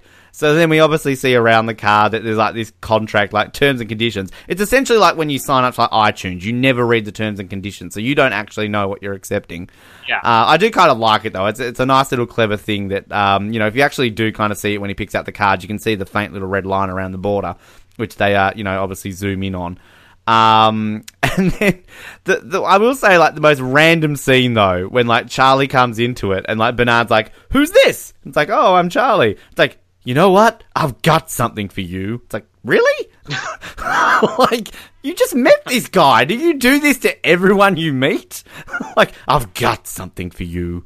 Well, how often does a little boy walk into the North Pole? He's been saving this for years. But at the same time, should he not be questioning? Isn't there like a security risk or something like this? Oh, don't tell anyone, Charlie. Security risk? This is us thinking about this in 2017. Come on, the innocent days of 1994. But like, if this movie was in 2017, oh no, don't you tweet about this. Like, we're secret. This is the North Pole. We're not on Google Maps. But I do kind of like the ongoing joke here with Tim Allen. It's like, "Oh, Barabbas. Barnaby. Barnaby. It's Bernard." But then the explanation scene and kind of just, obviously it's basically you read the card you put on the suit, you're the big guy, and just like you're subject to the clause. And then just like, "What if I choose not to believe in this?" And then everyone's like, "Oh, quiet." And it's like, then you'll be disappointing children all over the world. Which I think the Honest Trailer points out kind of so much. It's like, he's guilted into taking this job. Because by everybody. It's kind of just like, Jesus Christ, like, this is a big deal. Like, this is like, hey, guess what, Colin? You're the new Jesus. It's like, well, I don't want to believe it. Well, you have to be. Like, everyone around the world will be disappointed. That's kind of how we got you to do this podcast, too. Exactly. Colin, Catherine and Shedmeister will be disappointed. Where will Granny Survivor be if she doesn't have an Oz network? But we also kind of get the little throwaway scene, like the little Easter egg, I guess, when he picks up the tool belt and kind of goes to put it around himself, and he just shakes it. He's like, nah. But kind of from there, sort of, after he's been guilted into doing this, he's got to follow Charlie and Judy into, and we get that really, I'm just flicking through the movie, that really little sad little baby that looks up when he says, like, "What if I choose not to believe in it?" Jesus Christ. Oh, yeah. That's a great shot. But so he goes, sort of follows Judy on this train. We go into like this big ass bedroom with Punch and Judy going around there, basically. And here are your pajamas. Like, gives him his nice red pajamas, which he changes into. Charlie lumps on the bed, falls asleep. I do like the bit when he takes down his pants and the puppet's like, "Ah! Oh, look, an emu!" I always laugh at that scene. But then we kind of get like, nervous looking Scott Calvin here with all the kids like looking at him getting changed. Pervy kids. Yeah. And Judy comes in with the hot chocolate, and I like it when it's like, "Santa, Scott Calvin." Now, like, I've always wondered, is this a little bit inappropriate here from Scott Calvin when he says this to Judy? Like, when she sort of mentions her age, like, "Oh, it took 1,200 years to perfect." He kind of has a sip of the cocoa, then he's like, I gotta say, you look really good for your age. And it's like, thanks, but I'm seeing someone in rapping. Like, I always just kind of question this. Like, is it creepy? Because I know she's, like, meant to be about, like, 5,000 years old, but she's also kind of looks like an 8-year-old. So, I mean... Well, he was saying it as a joke. He wasn't saying it as like, You wouldn't get away with this in 2017. But it is a funny... Tim Allen. It is a funny line, though, when she's like, thanks, but I'm seeing someone in rapping. It's probably one of those famous lines of the whole movie. And just the look on his face when he kind of is like, okay. But that's how you know it's a joke. But then it's kind of like, it's a nice little scene, like, when he's going out the window and kind of, "Oh, I see it, but I don't believe it." And this is kind of like, you're missing the point. Seeing isn't believing. Believing is seeing. Like, this is a real kids movie part of it. Kind of like, so, Casper's going to be watching this for years. "Yeah, Dad, I believe in Santa." "Shut up, Casper, watch Star Wars." I like the little bit when he's like, "You're a nice little elf. Thanks. But this is a dream." Is that a polar bear down there directing traffic? Mm-hmm. Like, it's really well acted. And props to little Judy here, who I'm looking up. It's called Paige Tamada. She's obviously gone on to great things. But she's one of these little actresses which is kind of not giving me the shit. She actually does this quite well. So it's a nice little scene, because I guess kind of we're all thinking like, oh, is this a dream? What's going on? And, obviously anyone in Tim Allen's situation at this point is going to be questioning this. So then we kind of get the nice little bit where he lays in bed next to Charlie. They share a nice little moment, falls asleep, and then that's kind of the night gone. So, yeah, I've kind of lumped a lot of stuff into there, but, opposed to the Denny scene, I guess kind of I had to make up for lost time. Well, we've hit hour number 2 in Ben's now up to the North Pole. Not quite, but we'll be here for a while, people, so just get comfortable. Where did we start here? The Denny scene? No, we talked about the Denny scene. It was basically him reading the night before Christmas. The story. Yeah. I just want to say, I always thought it was funny when he, did this rushing through the story thing, and it's like, then, 'twas the night before Christmas, and all through the house, and goes, and to all a good night. Just rushes through the story. I've tried that many times, mostly because I got the idea from this movie. I'm going to say kids don't buy it. Our son is a year and a half now, and he's just gotten to the point in the last few months where he wants you to read books over and over again to him. And he'll sit there so patient. He never sits still any other time, but he'll sit so patiently as you read a book. And I'm going to have to try it with this story to see if he takes an interest, just so I could feel like I'm living out Tim Allen's Colin life. taking parenting advice from Scott Calvin. Hey, everything I learned in life, I learned from Tim Allen, remember? But Jamie has tried this with Casper before, where he'll come up, he'll pick the book, and he'll just throw it in your lap, and he'll go, and that means read this to me. And she'll do a page of like, and then Thomas the Tank Engine, blah, blah, blah. And then she'll skip through the pages, go, and then to all a good night. She'll basically try to wrap up the story, and he turns, and he looks at her, and he gives her this looks like, are you kidding me, Mommy? You think I'm going to buy that? He just waits until she reads it properly. So I don't believe this would ever work, but I think it's a funny dad thing to do still. I love that this movie takes a literal approach to Santa, and there's a lot of things throughout this I'm going to compliment as to why this is different from your typical movie, and this is what they lost so much. They still had it a bit on the second, but they lost it so much on the third one. It's about, let's take a little bit, let's cross the fairy tale with logic and real world. It's not just, you have to put on the suit. It's like, well, there is a legal clause in the contract that's written as if it is a legal clause in a contract. I'm actually, studying contract law right now, which is, I'm saying that because when we went through clauses in contracts, the first thing I thought of was the Santa Claus. And I thought, can I go over the full Santa Claus throughout this trilogy, all the different clauses they put in there, and see if it would legally be binding under Canadian law? I'll let you know in another month. But is it Canadian law? Is the North Pole technically Canada? So, I mean, technically is Santa Claus like... I guess it's closer, yeah. So I'm going to say it's Canadian law. The governing body. True, but is there a governing... I think isn't that in the second... I'm jumping ahead here, but who is the governing body for Santa Claus? Like the United Nations or... I think it's the elves. Right. It's clearly stated in this movie. Sorry, Colin. It's clearly the elves, Ben. But there's a lot of things in here, like the rose such a ladder, which is just kind of a funny joke. But, it's like, well, how is the new Santa going to get up on the roof? And then, the fireplace is coming in. There's the great scene, which I'll mention again when we get to it, that Charlie has later on, where he talks about all the logic behind, this is how it all happens in one night. And the stuff when they get to the North Pole is hilarious, too, because they're working, and you see this as production. You get the guy like Bernard, which is, the foreman, and he's running this like a foreman, and this is a business for them. There's one really funny moment, like you want to talk about some of the really funny, subtle Tim Allen lines here. When he's trying to figure it out, you mentioned when he's like, guy on the roof, reindeer on the roof. He goes, guy falls off the roof. And he's like, not my fault. He's immediately going into his lawyer mode here. It's like, I didn't do anything. So what does he do now that he's basically mounting his defense? He picks up the evidence of the body that was there, and he removes it from the scene of the crime before it said anything. It's not like Charlie's like, you got to put on the suit. He goes, okay, let me just grab this suit and meet you up on the roof there, Charlie. And here's the whole theory, the FAQs on IMDb, that Santa didn't die. He was retiring. So there is a Santa Claus roaming around Chicago, Illinois, naked right now because the suit is left there. Where's his story? Where's his Rogue One, movie in between Santa Claus 1 and 2? John Goodman rolling the streets. But it almost would make sense, though. Like, obviously, that doesn't hold up when you compare it to what's in this movie. It almost would make sense, though, that the Santa would retire. Now, why he would feel he has to throw himself off the roof to retire, I don't know.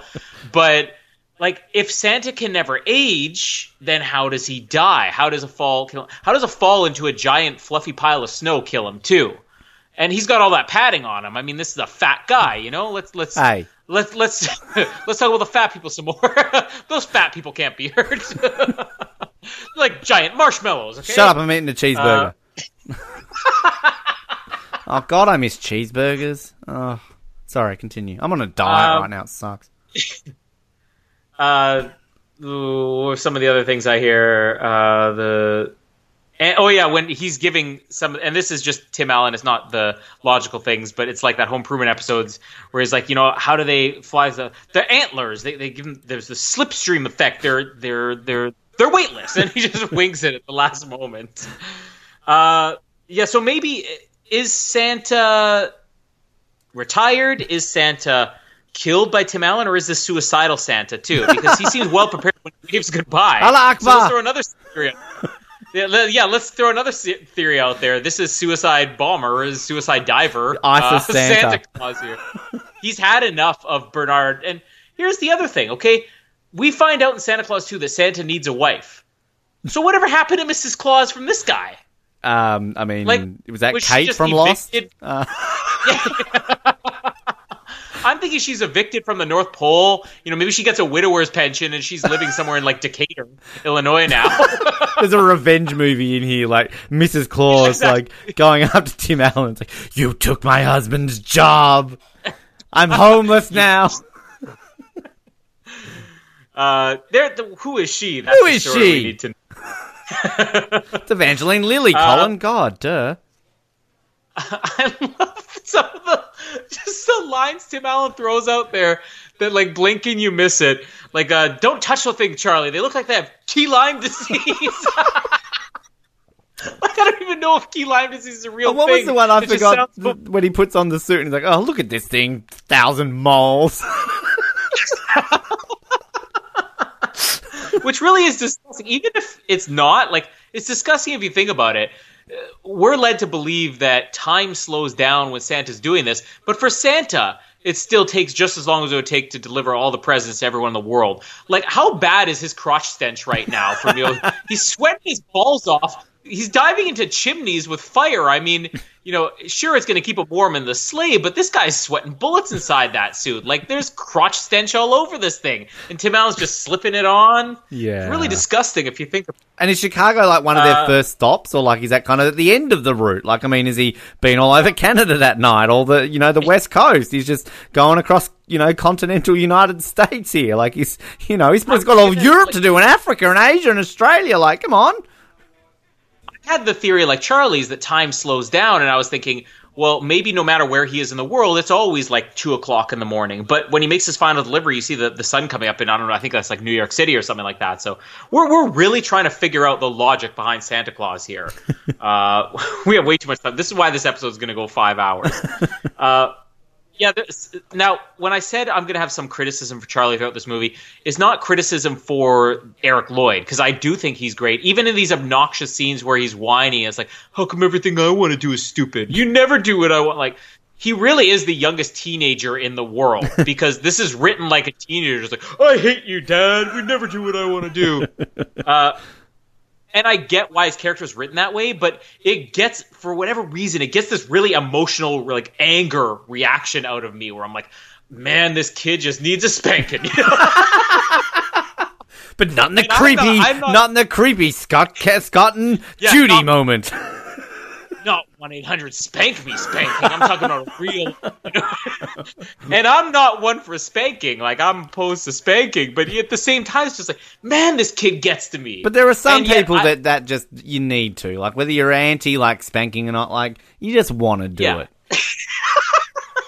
Some people are okay. Some children are okay to hit, is what Ben's saying here. Not just children. There's, other categories involved that, but I'm not going to say it because it's 2017. Now, let's not break this down into genders, Ben. Let's stop before we go too far.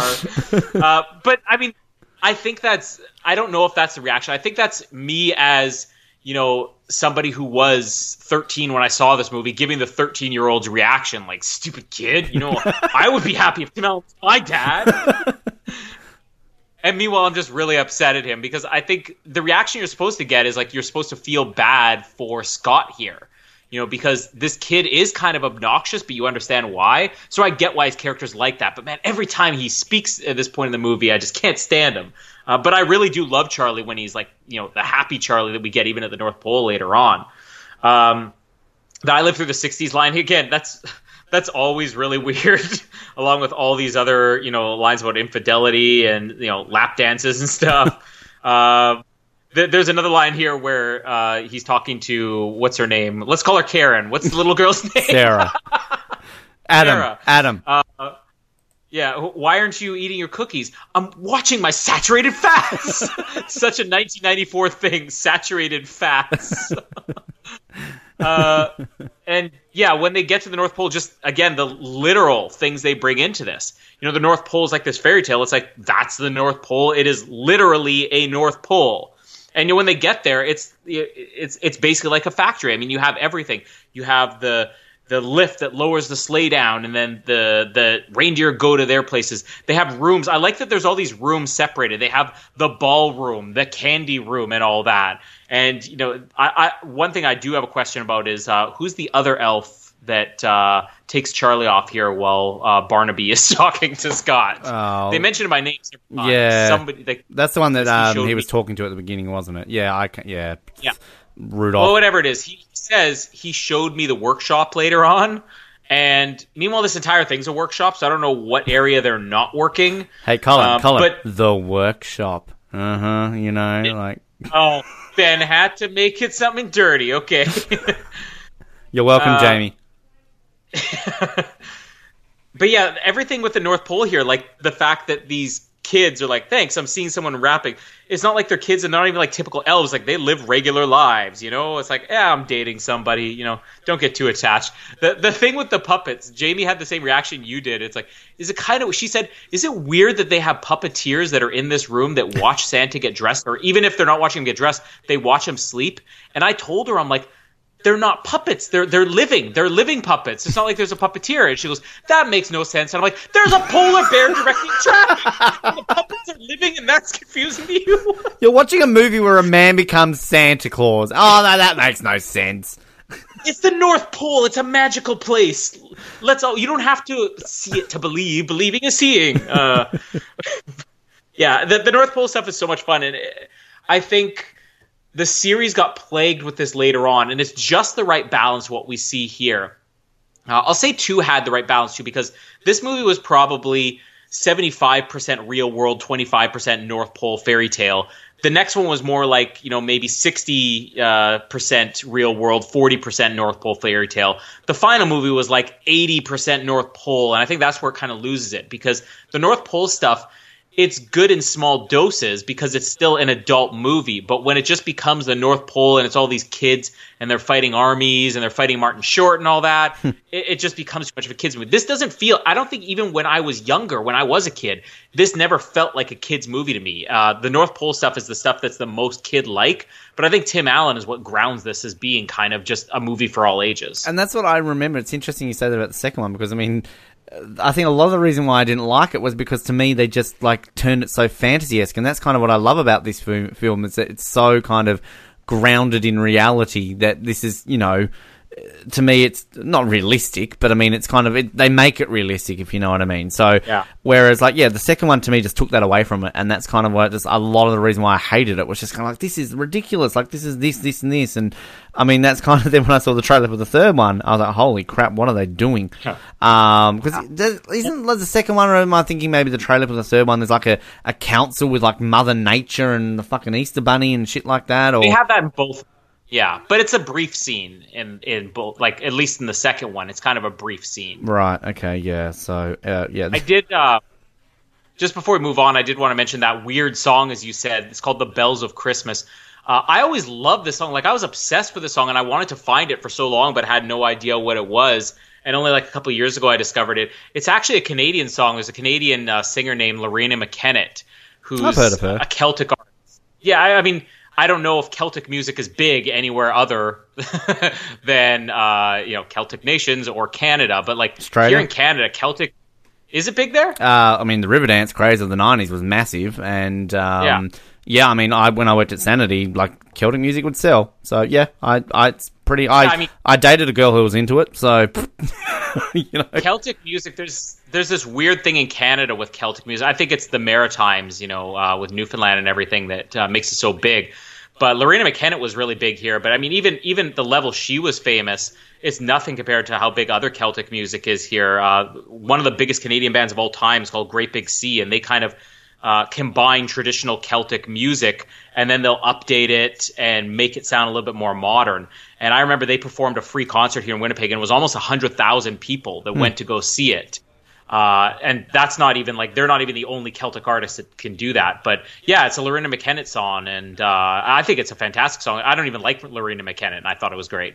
There's another episode, Celtic Music Oz, coming soon. Yeah, it's big. It's big here. On the topic of, I was going to say, on the topic of Celtic music, I mean, I know Russell Crowe has a band. I don't know how Celtic 50-odd foot of grunt.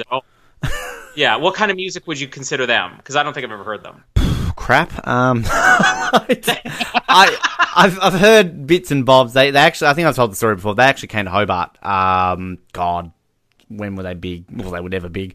Early 2000s, but I remember it was a big deal because everyone was like, "Oh my God, Russell Crowe's coming to Hobart."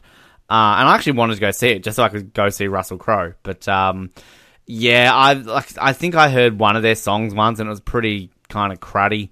So I didn't really kind of delve into their back catalogue, to be honest. But I just know that and again, it was funny here in Canada. Like, he had, I guess, his opening act somewhere he was touring in the world. He had the Canadian band Great Big Sea, which again here they'll play to tens of thousands of people. Every single album they put out debuts #1 on the Canadian charts, and they're opening for Russell Crowe's band. But Russell Crowe, I guess, became a big enough fan of Great Big Sea that I think after that tour he did the movie State of Play with Ben Affleck, which is I love that movie. It's one of my favorite Russell Crowe movies, and multiple times throughout the movie, his character is sitting there really getting into a Great Big Sea song in a car. So Russell Crowe, Australian, fan of Celtic music as well. 30-odd foot of grunts, I should say, not 50-odd, 30-odd, whatever. Yeah, he's one of these people that we stole from...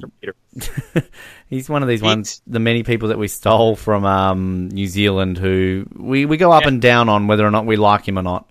Like when he does bad shit, we're like, oh, he's from New Zealand. Yeah, he's not from Australia. But then when he wins an Oscar, oh, Australian, Russell Crowe wins an Oscar. One thing actually, I was going to mention this at one point, but if you use Twitter, there's an account, it's at Santa Claus 1994. And essentially all this account does is post quotes from the Santa Claus. That's all they do. Like, they do not do anything else. But it's just so funny because they'll post multiple quotes a day. But it's just so funny just scrolling through your newsfeed. Like, I'm looking at it now, and all of a sudden you just get one tweet: plain milk's fine. And then you scroll on here. We shared a bowl of sugar, did some shots of brown liquor, played with my shotguns, field dressed a cat, looked for women. They legitimately just quote just the most. I swear they're gonna finish the script at one point. But yeah, just random little shout out to the Santa Claus 94 Santa Claus tweets on Twitter. All right, so we wake up the next morning. Was it a dream? Was it real? We kind of see Charlie running in to wake up Scott. He's under his covers. He's got a big old picture of Charlie next to him. That's sweet. Under the covers, what's going to happen here? He gets out of bed. He's wearing the red pajamas. It was all real. So it's kind of like a nice little reveal. I like the way they do it with that music, that kind of ding ding ding ding ding ding ding ding, and then just how he kind of gets up and we see the pajamas. It's kind of just like a nice little reveal the way they create tension in, even though we clearly know it's going to be real given the movie is called The Santa Claus and it's about him becoming Santa. But I like it when he sort of goes down on the couch and Charlie's all like, "Are you having a heart attack? I know CPR." It's like, no. It's like, who gave you these pajamas? Judy did. And just Charlie just doesn't give a shit. Charlie's just like, yeah, last night at the North Pole, Dad. Come on. You were there. And then he's like, oh, look, same initials as you. Scott Calvin, SC. Meanwhile, knock on the door. It's clearly, Laura doesn't listen to her son. Like, sun up and you're here? This is a bit after sun up, isn't it? She's been partying hard at the the pound. Neil parents' pound. But she sort of comes in, and I love how, like, Scott, like, comes in his little scooter when, like, sees, Laura. What did she say? Like, nice pajamas, very festive. Where'd you get them? What is it to her where he got them? Like, why? Like, I know this is going to set up the whole bit here, but, like, she's his ex-wife. Like, if you and Jamie break up and you've got to, like, pick up Casper, like, does she have a right to be like, oh, that's a new shirt? Where did you get it? I mean, if she's with Judge Reinhold, she has no right to be jealous about wherever I got my pajamas. No. It is kind of weird. Like, she kind of comes across like the jealous ex-wife here, and you're like, for what reason? You're the one who's moved on. Yeah.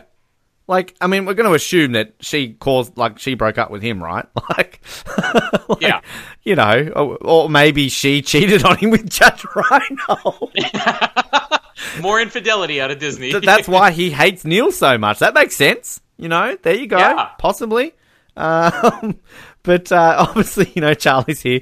Got it last night. Dad last night took me to the North Pole. It was so cool, Mum. Like, I do kind of just like the way he just plays it off like this is just normal. And then kind of going outside, and for the first time we get an interaction between Scott and Neil. I don't think he says it in this scene, does he? But just the ongoing joke about the sweaters. Nice sweater. Like, yeah. And just that scene later on, like, you were right about the sweater. But, obviously he's there, like, talking to Charlie, and he kind of comes outside and is like, wait a minute, Judy was the waitress at the restaurant last night. Some waitress gave you some pajamas? Like, who are you, Laura? Like... But I do kind of like Charlie when he's like, Dad's the new Santa Claus, and then kind of Neil's face, and he just kind of like waves at Charlie. Waves at Neil, sorry. And then he's just kind of like, we'll talk about this when we get home. And he's like, I don't even wear pajamas. Usually I sleep naked. Buck naked. Hello, Mrs. Johnson. Not naked. Underwear. Jocks. It's like Mary Catherine. The daughter, too. On this way, please. Eyes down.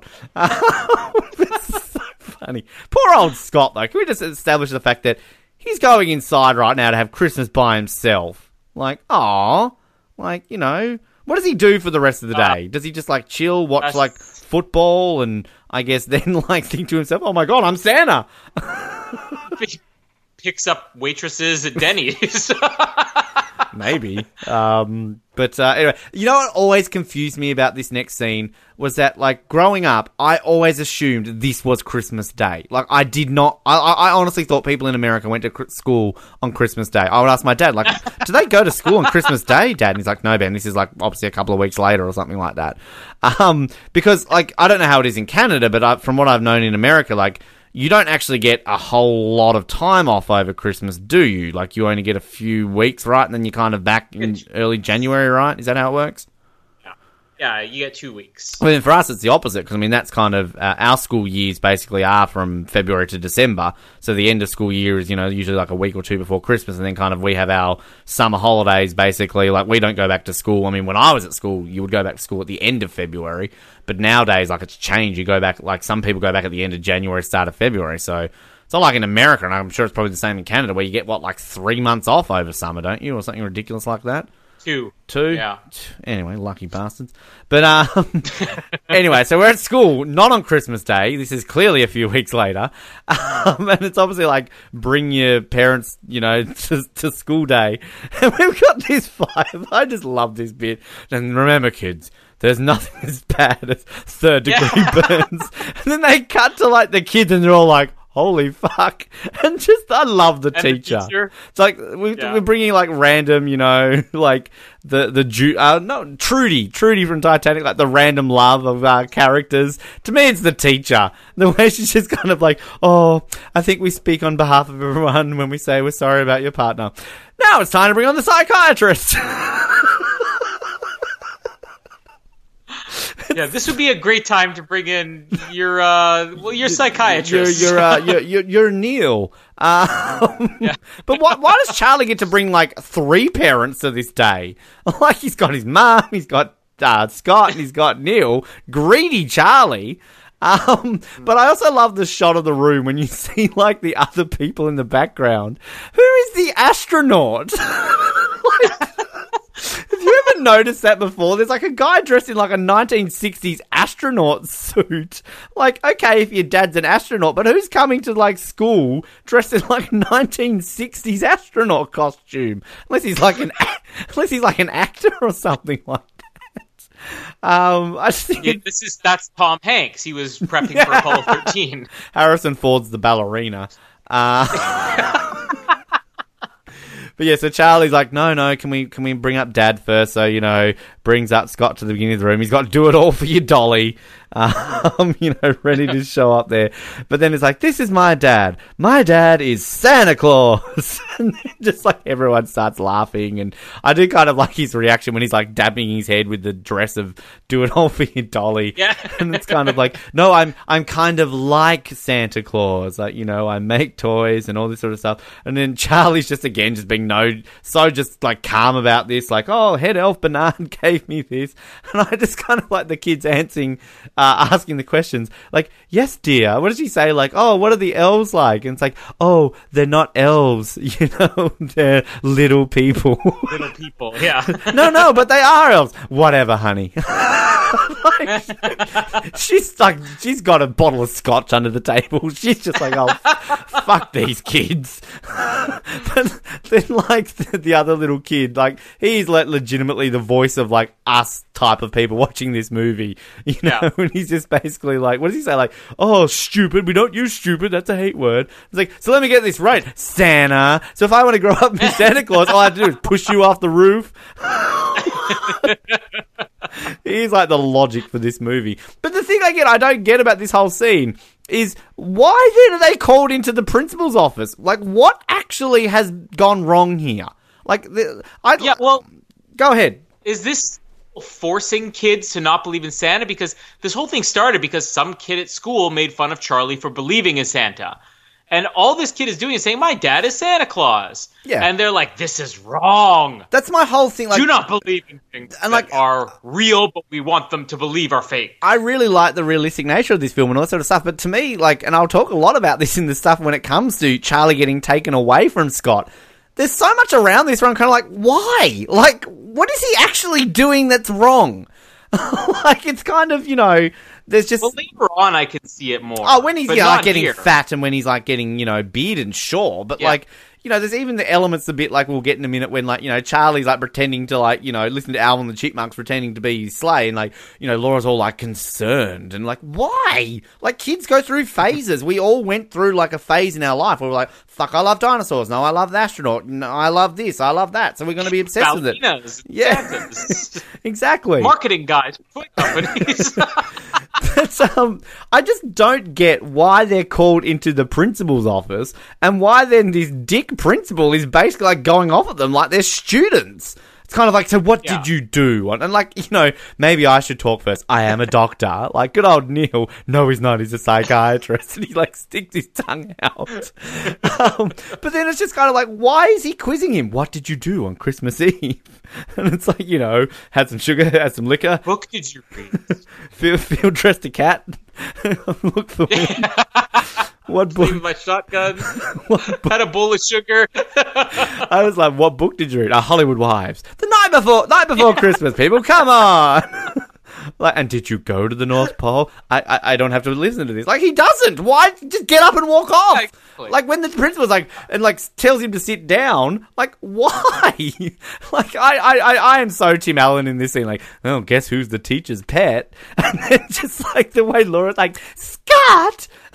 Like, I just do not understand why they are being dragged into the office here. And I love this. One of the random bits I just love is a bit when Scott looks at the doll and he's kind of like, yeah. He's just sort of, oh, okay, yeah, oh, that's what they're. And what does he say? This might be the first sweater joke. And he's like, I think we've got more pressing concerns here. Like, where are you going to get more sweaters when the circus leaves town? Oh, yeah, that's coming later, yeah. Oh, is that? Oh, I thought that was here. But I'll cap it sort of just up here, so kind of like when he's walking with Charlie, and he's sort of, first little thing about like, oh, we shouldn't talk about this, it's not real. And it's like, Dad, I know who you are, like you don't have to, hide it. And then kind of we cut away as they're walking through there. Charlie's having a bit of a laugh, and he's like, oh, nothing's funny. And then we kind of see behind all the reindeer have like come out of like the zoo or whatever it is. And I missed the polar bear scene, didn't I? When they're under at the zoo looking at the polar bears. That's just before the walking, yeah. Yeah, which is kind of, again, it's just really Scott kind of talking to Charlie, like saying like, look, this didn't happen. Let's just imagine this was a great dream, and let's talk about it. I burp again. Apparently polar bears make me burp. But maybe I'll cap it there. It's not as long as the last time, not as short as the time before that, but yeah. The scene where he wakes up again, it's like you see this is where Charlie becomes the fun character and everything, which I still found a way to kind of be upset at Charlie at the scene, just that Scott's just waking up and Charlie has opened all of his presents. Now, I don't know what the rules are in your house. We were not allowed to do that. No, we had to wait. We had these sliding doors, which were not allowed to be opened until everybody was up. Yeah. So, I mean, Charlie's just taking it upon himself here. I mean, this is really an unruly kid. So, whatever spankings he got, I'm sure he had coming to him. But yeah, I mean, it's a great scene where, Laura's like, oh, and who's Judy? It's like, oh, a waitress gave you pajamas, You could, I guess, I kind of joke saying it, you could kind of see it as like the jealous ex-wife. But in a way, you're like, well, why did he spend the evening taking my son to see a waitress that was apparently sleeping with my ex-husband? And this is all happening in front of Charlie. But yeah, just the stuff with the buck naked's hilarious. Just there's jokes in this that were not written for Tim Allen, but everything Tim Allen delivers, it feels like something Tim Allen would just naturally say. And, you mentioned this was like Tim Allen's first movie. We also have to remember 3 years prior to this, Tim Allen had the first episode of Home Improvement ever air, and it was his first acting job, period. He was just a stand-up comedian prior to this. He had only been acting for 3 years, and he had done one role. So a lot of this does feel like just natural Tim Allen. But I mean, still to this day, Tim Allen has this ability to deliver lines like the buck naked line, and it just feels like a Tim Allen line. The whole series of scenes with, Charlie believing he's Santa and everything, I love too. All the parents had to come in costume for the parent-teacher thing. Yeah, I feel really bad for the kid whose parents were like a stripper or something like that. Prostitute. Like, this is school rules here. You must come in costume. You must wear and also, does Charlie have the two most boring dads in the world? Because you got a fireman, you got an astronaut there, and you got everything under the sun. And he gets a psychiatrist and a marketing executive. I mean, it's not like he has the most exciting parents. So the principal should at this point be saying, listen, I don't mean to really, insult your guys here or either of you, but you're kind of the two most boring dads on the planet as far as the kids in this school are concerned. So this is probably the reason Charlie's making up lies about you being Santa. But it really is just like, this isn't like he's a 15-year-old. Like, they play on it a little bit in the second movie about, well, how does a 15-year-old respond to, my dad is Santa? Well, what are you going to do? Tell all your 15-year-old friends my dad is Santa? But here he's a 7-year-old kid. So it really does make no sense why everybody's discouraging this so much. I love the scene. It's the one directly following this that you mentioned with the sweater joke, but it comes with first Charlie, as Laura's coming out saying, this whole thing of the Santa thing's kind of out of control here, and Neil's talking to Charlie, and he's saying all these logic things like, well, how does Santa get everywhere in the world in one night? He goes, I think there's some type of time continuum that breaks down, and you're thinking to yourself, this 7-year-old kid's making a lot of sense. The Santa thing might actually have some validity to it. And then when he's like, well, how does he get presents to everybody in the world? And Charlie's like, well, not everybody celebrates Christmas. You're like, that's right. Santa wouldn't have to put it everywhere in the world. This is one time. believe in Santa. It makes sense. And even the line he says where Neil's like, have you ever seen a flying reindeer? He's like, yes. And Neil's like, well, I haven't. Said it there. My favorite bit is like the bit before he leaves in there when it's like, where is he? Well, he could be listening to records, jumping up and down in his bed, wearing a hat and galoshes. I don't care what Neil's doing. Where's Charlie? So many slams. One of the moments where Eric Lloyd's really good and he's credible. Again, there are moments where you follow him in this movie because he's really the voice of reason in this. I mean, you could say like Bernard is the character that's driving, whatever Scott's doing here, but Charlie is the voice of reason for the whole movie. And Eric Lloyd really pulls it off, like in this scene with Neil, where he's saying, have you ever seen $1 Million? He goes, no. And it's like, well, just because you haven't seen it doesn't mean it doesn't exist. And again, you're like, this is one smart kid. Are telemarketers calling again? It's Eric Lloyd. It's 1-800-SPANK-ME. Let's answer it, shall we? First call back, 1994. Hello? Hello?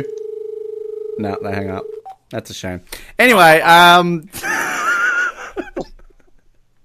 you think we'd edit this out? Never mind.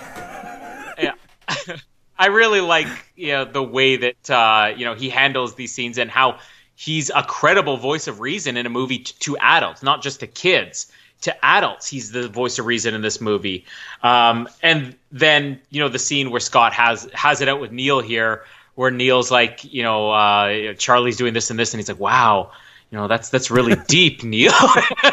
And then he's like, yeah, I think you have more important things to like. Yeah, it's like, where are you going to get one with the sweaters when the circus leaves town? And I love when Scott leaves the room, Neil turns to Laura and he's like, okay, you were right about the sweater. And is that's the bit where, like, when he says that, where you're going to get it when the circus leaves town? Is that when Laura's like, Scott, we are very concerned about this? Yeah. And then later on, Neil's like, okay, you were right about the sweater. Yeah. Which, like, I'll just quickly add, though, like, the fact that this is when we first get the whole... like whether or not you seeing Charlie is a good idea anymore. It's kind of like, at this point, you're like, really? Like, why? Because, like, it's... Just don't be, like, this would be no different to, like, if, I took him to a wrestling event, and now he's, like, really into wrestling. It's like, like, well, maybe you can't see him anymore. Like, I mean, like, I know Scott's kind of not exactly, selling this as well. Like, he could have legitimately made an excuse. I'm like, we went to this winter wonderland, which Charlie thought was real, but now he's just, whatever. Like, clearly he's not handling it as well. But, like, I mean, is this really worth taking a kid away from his dad for? Yeah, I mean, if Charlie's saying, like, the Macho Man is real, like, you're like, okay, that's sweet. I guess it would also depend on what wrestling he took him to see. I mean, if he's like, Macho Man Randy Savage and I got you for 3 minutes, like in Spider-Man or whatever. But if Charlie's jumping up and down on his bed going, and you're like, let's get ready to suck it. You're like, let's not take them to wrestling anymore. I mean, this is the days that I used to watch wrestling, so you'd have, like, Bret Hart and Shawn Michaels and Razor Ramon. All the family-friendly ones. Yeah. Best there is, the best there was, the best there ever will be. I'll just quickly add, like, I do like the bit, though, when he's, like, the second bit where he's kind of saying to Charlie about, like, let's just keep it a secret. And he's just like, how does $5 sound?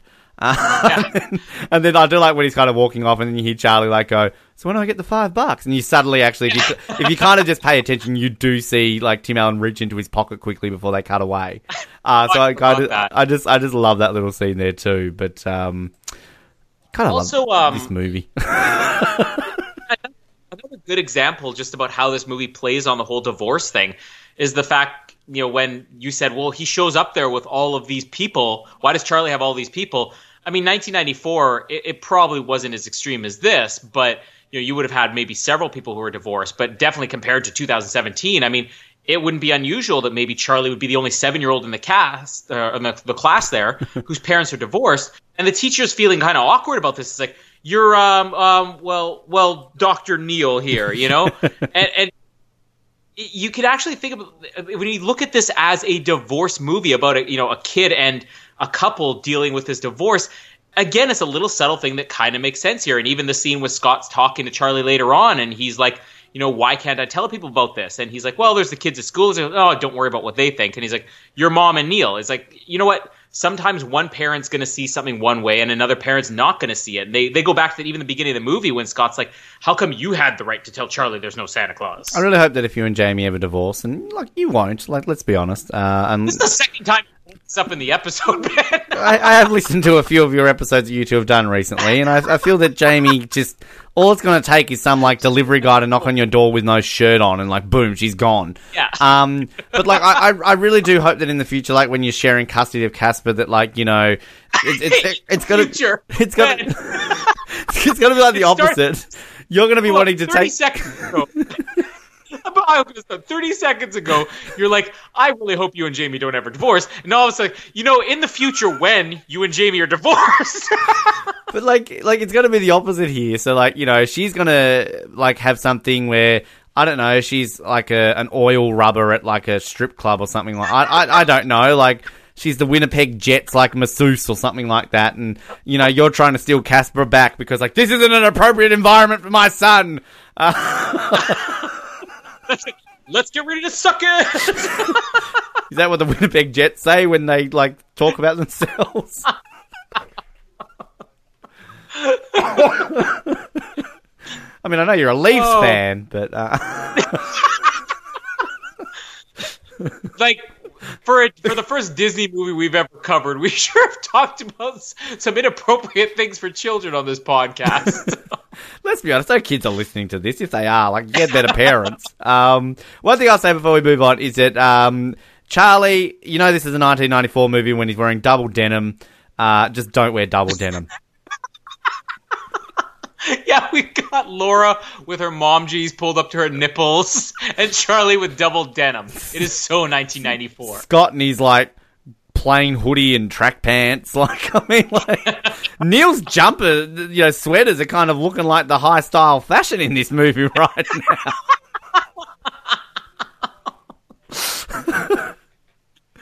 now. Yeah. Anyway. Anyway. Oh, God. Just transitioning. It's fantastic. We should move on. So, really, we kind of get into the fat-shaming portion of this film, do we not?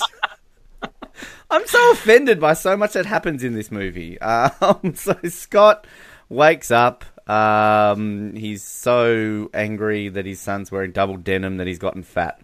But I kind of like, he's getting up and he's sort of like moving his feet around. He farts because, of course, it's a kid's movie. There's going to be a fart joke. Which I don't mind. Like, again, I think I said that earlier, didn't I? About, like, fart jokes. Everyone likes a good fart joke, right? Yeah, there's nothing wrong with a good fart joke. Goes to the mirror and he's grown a bit of stubble, which he's somewhat scared about. Like, I guess it's kind of quick stubble, but, I think the more worrying factor is that he's just porked up so much overnight.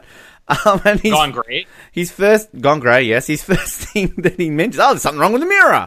Like what would wrong be? Like, what mirror is that? Like, how does a mirror break? I don't understand that. I do like it when he gets on the scale, though, and he's like, 190 odd pounds. Something wrong with the scales. So he rushes into work. He dresses very well for the office, doesn't he? I guess kind of like, he mentions all his clothes were, but he's obviously had to like go and buy some bigger clothes because he's literally showing up to work in like sweatpants and a skivvy. But as he walks into this meeting, like his entire office are just dicks because they just like literally see him and they're like, oh my God, Calvin, what happened? It's, laundry fire, all my clothes gone. And it's like, your weight! It's like, bee sting. Evidently I'm allergic. Could have killed me. Like, I kind of just love the way he just is so blasé about it. But can we just establish, his office are such dicks. Like, who cares if he comes in and he's fat? Like, they're so mean. Like, Calvin, your weight! They saw him 48 hours, maybe we're like 36 hours earlier, and he looked about 50 to 60 pounds lighter. I mean, nobody is eating that much cheesecake over a weekend. But also, in that, like, are you honest about it, though? Like, generally, you'd be like, oh my God, like, and you just wouldn't say anything. Like, was 1994 a different time where you could get away with fat-shaming people? Like, you wouldn't do this in, 2017, would you? It really depends. I I know it's funny. I know one person who would ever do it. Well, other than me, I mean, I was to somebody. But you would. It was Ben. Last time I saw you, you weren't that fat. I'll say, in all fairness to me, it was more somebody I worked with. It was just like an impossible person to have a conversation with, and they had been on a diet or whatever, and we're like taking it so seriously, and I was almost laughing because like I'm gonna weigh every portion of food I have, and then just one day they come in with like McDonald's. I'm like, so is the diet over now? But no, I do know there was one person I work with, and it's funny because it's always like the most polite person that you would ever know, like somebody who would never say a bad thing about them. And I went through an entire summer where I was biking probably an hour and a half to work and then an hour and a half home. And I did this not even summer and fall. So I probably did it for like 4 or 5 months straight. So I was probably like really lean at that point after it was over. And then during the winter, I couldn't bike anymore. And, I was working so far away. It's not like I go to a gym or anything. So I was like probably put on a little bit of weight. And I remember this one, like the nicest lady you would ever meet just said about me and another guy, like, you guys have gotten fat over the winter. Like, who says that? Let alone the nicest, most timid person you've ever met. It's kind of weird. Like, I don't, like, my mum would every now and then just, oh, Ben, you put on a bit. That's your mum. Like, of course your mum's going to say that. But, like, it's interesting, like, when people say to you, like, oh, you look like you've lost weight. Like, thank you. But, like, at the same time, I'm thinking, like, well, did you think I was fat before or something like that? Like, yeah. I've always find that a weird comment to make. Because in some aspects, I kind of feel like it's a compliment, but in the same time, it's like, well, is it kind of like, what are you saying I look like before? So yeah, I don't know, but it's a better thing instead of saying you look like you lost weight. It's like, hey, you look like you got in good shape. And I tried that on somebody once, like to somebody who would look like they had lost a significant amount of weight. Like, oh, you look like you got in less shape. Are you working out? And it's like, no, just stress. It's like they were just answering honestly. Or like, the age-old see a female. Oh, you're pregnant? No.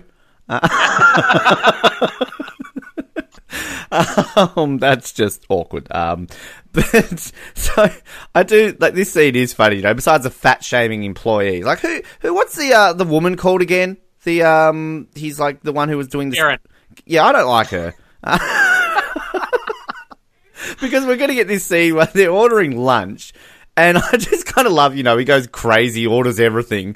Hot fudge sundae, on extra fudge, on the side. Well, after first ordering like a really healthy salad that you watch later and he doesn't touch. Yeah. And I love the fact that then, what's her name? Karen, whatever it is. The way she's like, stung by a bee, Scott. A big bee. What a bitch. Like, fuck you.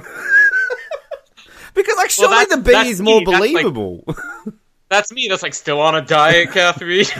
Because, like, as you were saying, like, this is, I guess, over 48 hours. So, like, surely the bee is more believable. Because is it possible for you to put on that much weight in, like, 48 hours? I don't think so. I mean, I've had weekends where I've just, like, let me have 6 pizzas this weekend, And then... I mean, if you look big, it's only because you haven't digested yet. I mean, you don't gain weight like that. So it's understandable they'd be asking questions. The fact that they'd be saying, like, take a leave of absence until you trim down, that's a little different. Yeah, we're going to get to that. I mean, I kind of like this scene, though. Like, yeah, like, he's eating all his food. We've got, like, the Jeopardy theme in the background, which is just kind of fun. But then, yeah, so this guy is basically, they're trying to create a new toy. It's Santa going total tank. Which, I mean, what honest idiot thinks this is a good idea?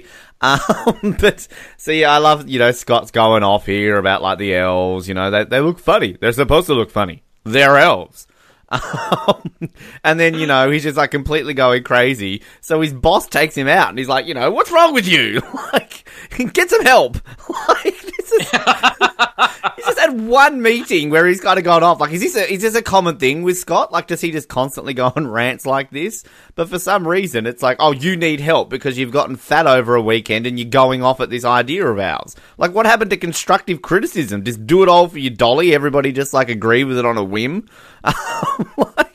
And, like, showing up to work fat is the most inappropriate thing he's ever done. He started this movie by basically pointing out, look, everybody, our boss is committing adultery in the corner. It's just kind of random the way he's just like going off. I like how he just eats his cookie though. But then we've got more fat shaming to come, yay, because here's Scott at the doctor's office. And now, how much did Tim Allen actually put on weight for this, or was this kind of like a very realistic? Because this fat suit actually looks pretty good. Yeah, it was a fat suit, and I thought that this had gotten an Oscar nomination either for the visual effects or the makeup, but it didn't. Obviously, we looked that up, but it was at the time like people were like, "This is the most like revolutionary makeup." Like even it was kind of 1 year after Mrs. Doubtfire, and Mrs. Doubtfire blew people away. I mean, this is taking it to the next level, and there was a big deal at the time about how realistic the makeup was because he filmed this in between seasons of Home Improvement. Oh, okay, right. Well, because I always just assumed he put on the weight. Because, like, particularly this scene here where he's he gained 80 pounds for it. Some people are very serious about their craft. Isn't it Christian Bale does that all the time or something ridiculous like that? But, like, the bit where he's sitting there on the bed and he's kind of got his, like, shirt up over his stomach, like, that's just me eating dinner. So, that's why it looks realistic. But I kind of just I like this doctor guy, even though, he's a little bit of a dick. But, like, this is kind of what I like about this movie. It's just kind of, you would do this if all of a sudden you're putting on weight and going grey and growing, like, you'd go to the doctor and be like, dude, what's happening? So, he's saying about how much he's putting on weight and his hair and then, listens to his heart and it's what, like, Santa Claus is coming to town. Or no, Jingle Bells, isn't it? Jingle Bells. And then kind of, what does he say like about the horse? Oh, you're as healthy as a horse. Yeah, Clydesdale. He's like talking about his hair and it's like, oh, maybe you should diet and you should diet. I love that line. Like, it's a bit of a dick, but I don't know, I like this doctor. And when he lifts his shirt up and shows his man boobs, the doctor's like, oh, like, god damn it. Woo. If my doctor did that to me, I'd never go back to him. I don't know if there's anything really you want to say in this scene. I mean, I don't know. I just kind of think it's funny. Like, what does the doctor do after listening to his heart and hearing Jingle Bells? He just kind of has a look at his face like, oh, that's unusual. Like, surely this is like, holy crap, we should get you in for some tests. Yeah, he was stumped, I think. I mean, this is your typical doctor thing. I mean, you think about it, doctors have you for 15 minutes and they don't want to be like, gee, I have no idea. Let me bump my next appointment, even though I'm not getting paid anymore to figure out your problem. And they would just be, yeah, whatever. It's just hormones. Send you off to a specialist and, give you some crappy drug so you're back in a week so you get more and pay him more, basically. Somebody sounds bitter here. This time of year, Colin, I always go to the doctor for my cough every year. They never diagnose me, so I never go anymore because it's the same thing every year. Just going back to see where he shows up at work. My favorite part in this is just, and this is class Tim Allen, and this movie could have been written. I mean, it's written so generically. There's nothing brilliant about the script. There's not even anything brilliant about the humor. It's, as I said earlier, it's all in the way Tim Allen delivers things, and just the look on his face when they're describing, Santa in a sleigh, and he's like bouncing like a giddy child. His little and all face, of a sudden, the tank. Yeah. And then when the tank comes, and the way he freaks out on this poor guy who's just pitching a toy. And he's like, looks like Santa just took out the Pearson home. Incoming! Scott, can we see you outside for a second, please? What's it like, oh, what is that, a pretty picture? Santa roll up the street in a Panzer. Panzer, yeah. And then when Peter Boyle is boss, again, Peter Boyle is amazing. I'm so glad he came back in the next movie in a different role because, like, Peter Boyle's the man. But just the way he's like, Scott, and he's like, here, try the brownie. He looks like wired because he hasn't had sugar or chocolate in who knows how long. But I love that aspect too. Just quickly, the doctor bit too, when he's like, "What do you eat? Oh, milk and cookies." But I don't finish all the milk. It's like, well, there you go. Change your diet. Cut back on the sweets, Scott. Like, everything is logical. In a weird way, these movies, you're supposed to feel for Santa Claus or Scott Calvin, and you don't. And we'll get into that, for the Santa Claus 2 after this, but how it's even harder to feel for him in that one, because who's going to buy this? And at this point, even Scott doesn't buy it. I mean, this is almost like a nightmare at this point. He wakes up, and he's got this giant gray beard that won't go away. His hair's going gray. He's overnight. He's got like about 80 pounds all held in his tits at this point. Colin Hillen just said tits. And his doctor's just like, I got no idea. I mean, I'd be panicking. At this point, he's probably thinking, I'm never getting laid again looking like this, which, obviously will become a problem in the next one as well. But, I love this doctor, too. Like, the doctor is just, when he's like, huh, and then he's like, oh, nuts. Like, he just can't figure it out. There's a lot of, like, really great small actors in these movies here. And of course, as you mentioned, the diet, and you should diet. Like, I always, as a kid, I just crack up at that line. But even as an adult, I crack up at that line. This whole Scott, starts turning into Santa Claus stuff is easily some of the most fun stuff in the movie. Maybe my favorite stuff in the movie are these scenes here. Yeah, no, I agree. And the thing, too, I find with this movie is that it goes by so quickly because kind of like the first part, like about the first 20 minutes or so is kind of like him in, killing Santa and going to the North Pole. Even I guess like the first half hour or so really of the movie, isn't it? So that's kind of a third of the movie done is just like him discovering this and doing everything along those lines. And you kind of just get like, a bit in the middle, kind of like him reacting to it. Then kind of we get all these like him turning into Santa stuff. And before you know it, he's accepted it and boom, he's back at the North Pole. So it goes by very quickly, I feel, if you're watching this movie. So, and that's kind of like this transitioning stuff's kind of, where like we go to from here, like him watching Charlie in a soccer game and, he's getting all these kids coming up to him like, I want ballet slippers. I love this. I didn't finish. Yeah, I just kind of like, fax me. Just like Dick, Laura and Neil walking in the middle of Charlie's soccer game. I hope this isn't an important soccer game. Like they just take him away. The championship game. Yeah, they just take him away. And can we just like point out, like we've already gone over the fashion in this movie, like dating it. Laura in a very mum-esque clothes here. You're talking about the jeans up to her nipples, but she's just, wearing a mum hat and this ugly grey shirt. Like, what is it? But like, this is like Neil's 1993 hand-me-downs. Yeah. But then, like, when Neil's like, I think it's safe to say you're taking this thing. Here's my card. And I do love the way, like, Scott looks at the card. He's like, But, like... Yeah, maybe I should give him a call. Like, I guess kind of, going over before, like, why should they be that worried if Charlie, everyone goes through phases, as we've said, all the kids. Like, okay, this is a bit where maybe it's like, well, look, you're taking this a little bit too seriously. And I guess kind of seeing all these kids lined up, you're like, yeah, okay, what's going on here? I still just do not understand why this is enough to take his son away. It's not like he's like, becoming a pedophile man whore or something. Like, he's just becoming Santa. Like, I don't know. Like, it's just kind of weird. I mean, in all fairness, cult figures do the same thing, Ben. They convince them, I am the second coming of Jesus, please follow me. He's basically starting a cult. He now has children lining up to sit on his lap. I think there's good cause for the parents to be concerned. You can definitely tell who's the father on this episode. You can tell the one who doesn't have kids. That's fine. You're like, Ben, this could be like a cult. Ben's son comes home and is like, there's this really great guy named Charles Manson who invited me over for a pool party. That's all right. I was reading about this guy called Hitler. Look, I think, look, he had some points. Can we just get a year-end count for how many times Ben says something positive about Hitler on the Oz Network? I'm really putting out the one-liners. My recent one on one of the Lost episodes, which I don't think will be heard till next year, when we're talking about the Australian Republic, and I utter the quote, I'm an out and right proud Republican. I'm like, not just to our American listeners, for our Australian listeners. But I also love Laura's line, like, never in my wildest dreams. Okay, well, maybe in my wildest dreams. What? Like, she's sitting around having these dreams about how Scott could, like, ruin his life. Maybe he'll turn into Santa. I'll just go through a lot of these scenes here because I kind of like, I love this delivery of the list, which, I mean, it kind of doesn't make sense in some aspects because he answers the door. It's like, oh, sign here. Oh, packages. Oh, there's quite a few of them. And then he kind of, goes upstairs, quickly wipes his face off, and somehow they've delivered all these boxes in the space of, 10 minutes? And there's probably, 1,000 boxes here.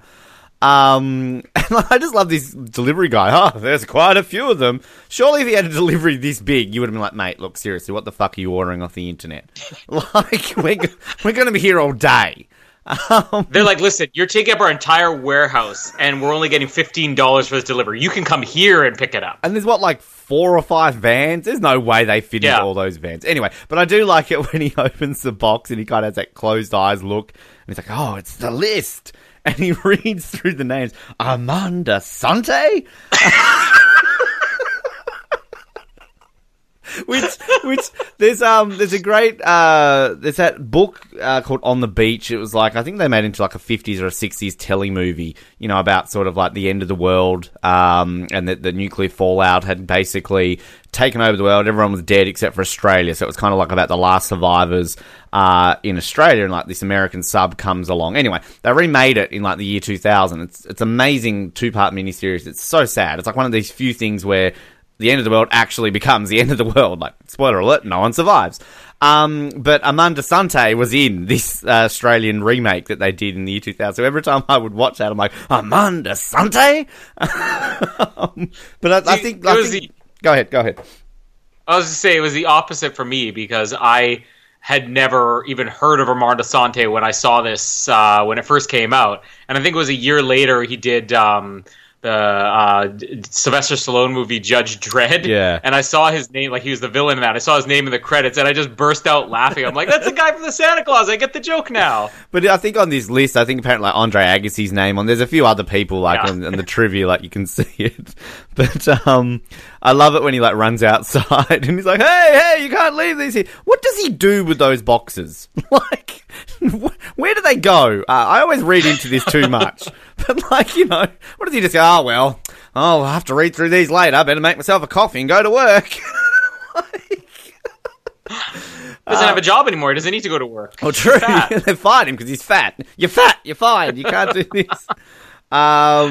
So we just kind of get a brief scene of Laura and Neil and, you know, talking about it. And Neil basically... Look, let's be honest. This is Neil's evil plan this whole time, is to take custody away from Scott. Like, this is his whole plan in getting with Laura. Like, haha, he's going to be mine. Because he's like, I guess there's one thing we could do.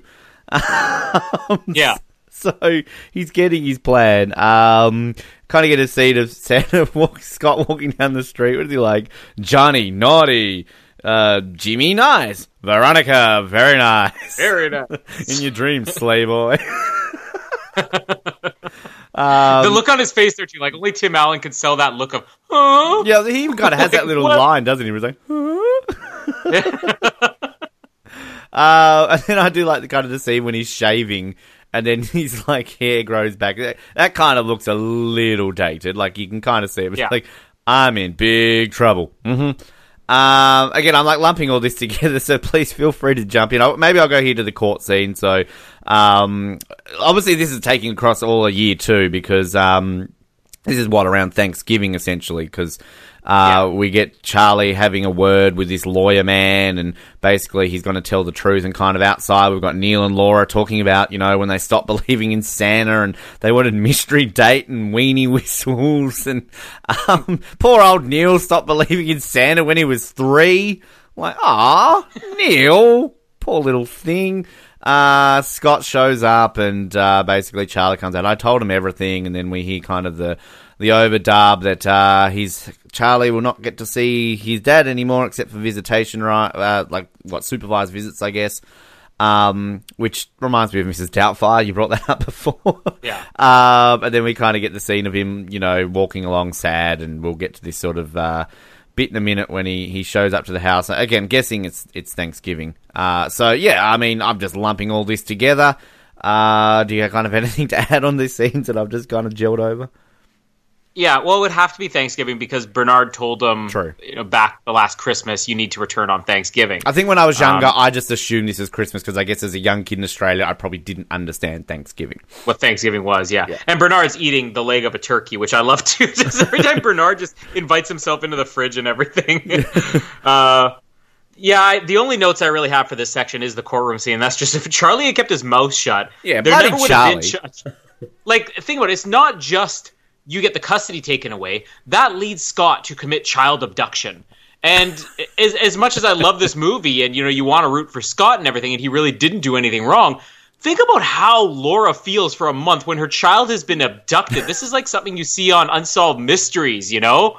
and like the kid's face on the side of the milk carton, and I always see that in perspective. And of course, Ben's not even thinking about it right now. It's like, all right, a week we don't have to hire a babysitter. Let's go party, Neil. But like, it probably would be pretty terrifying for her. So I feel like it's hard to sympathize with Scott once he does that. But I do love the scene where he shows up.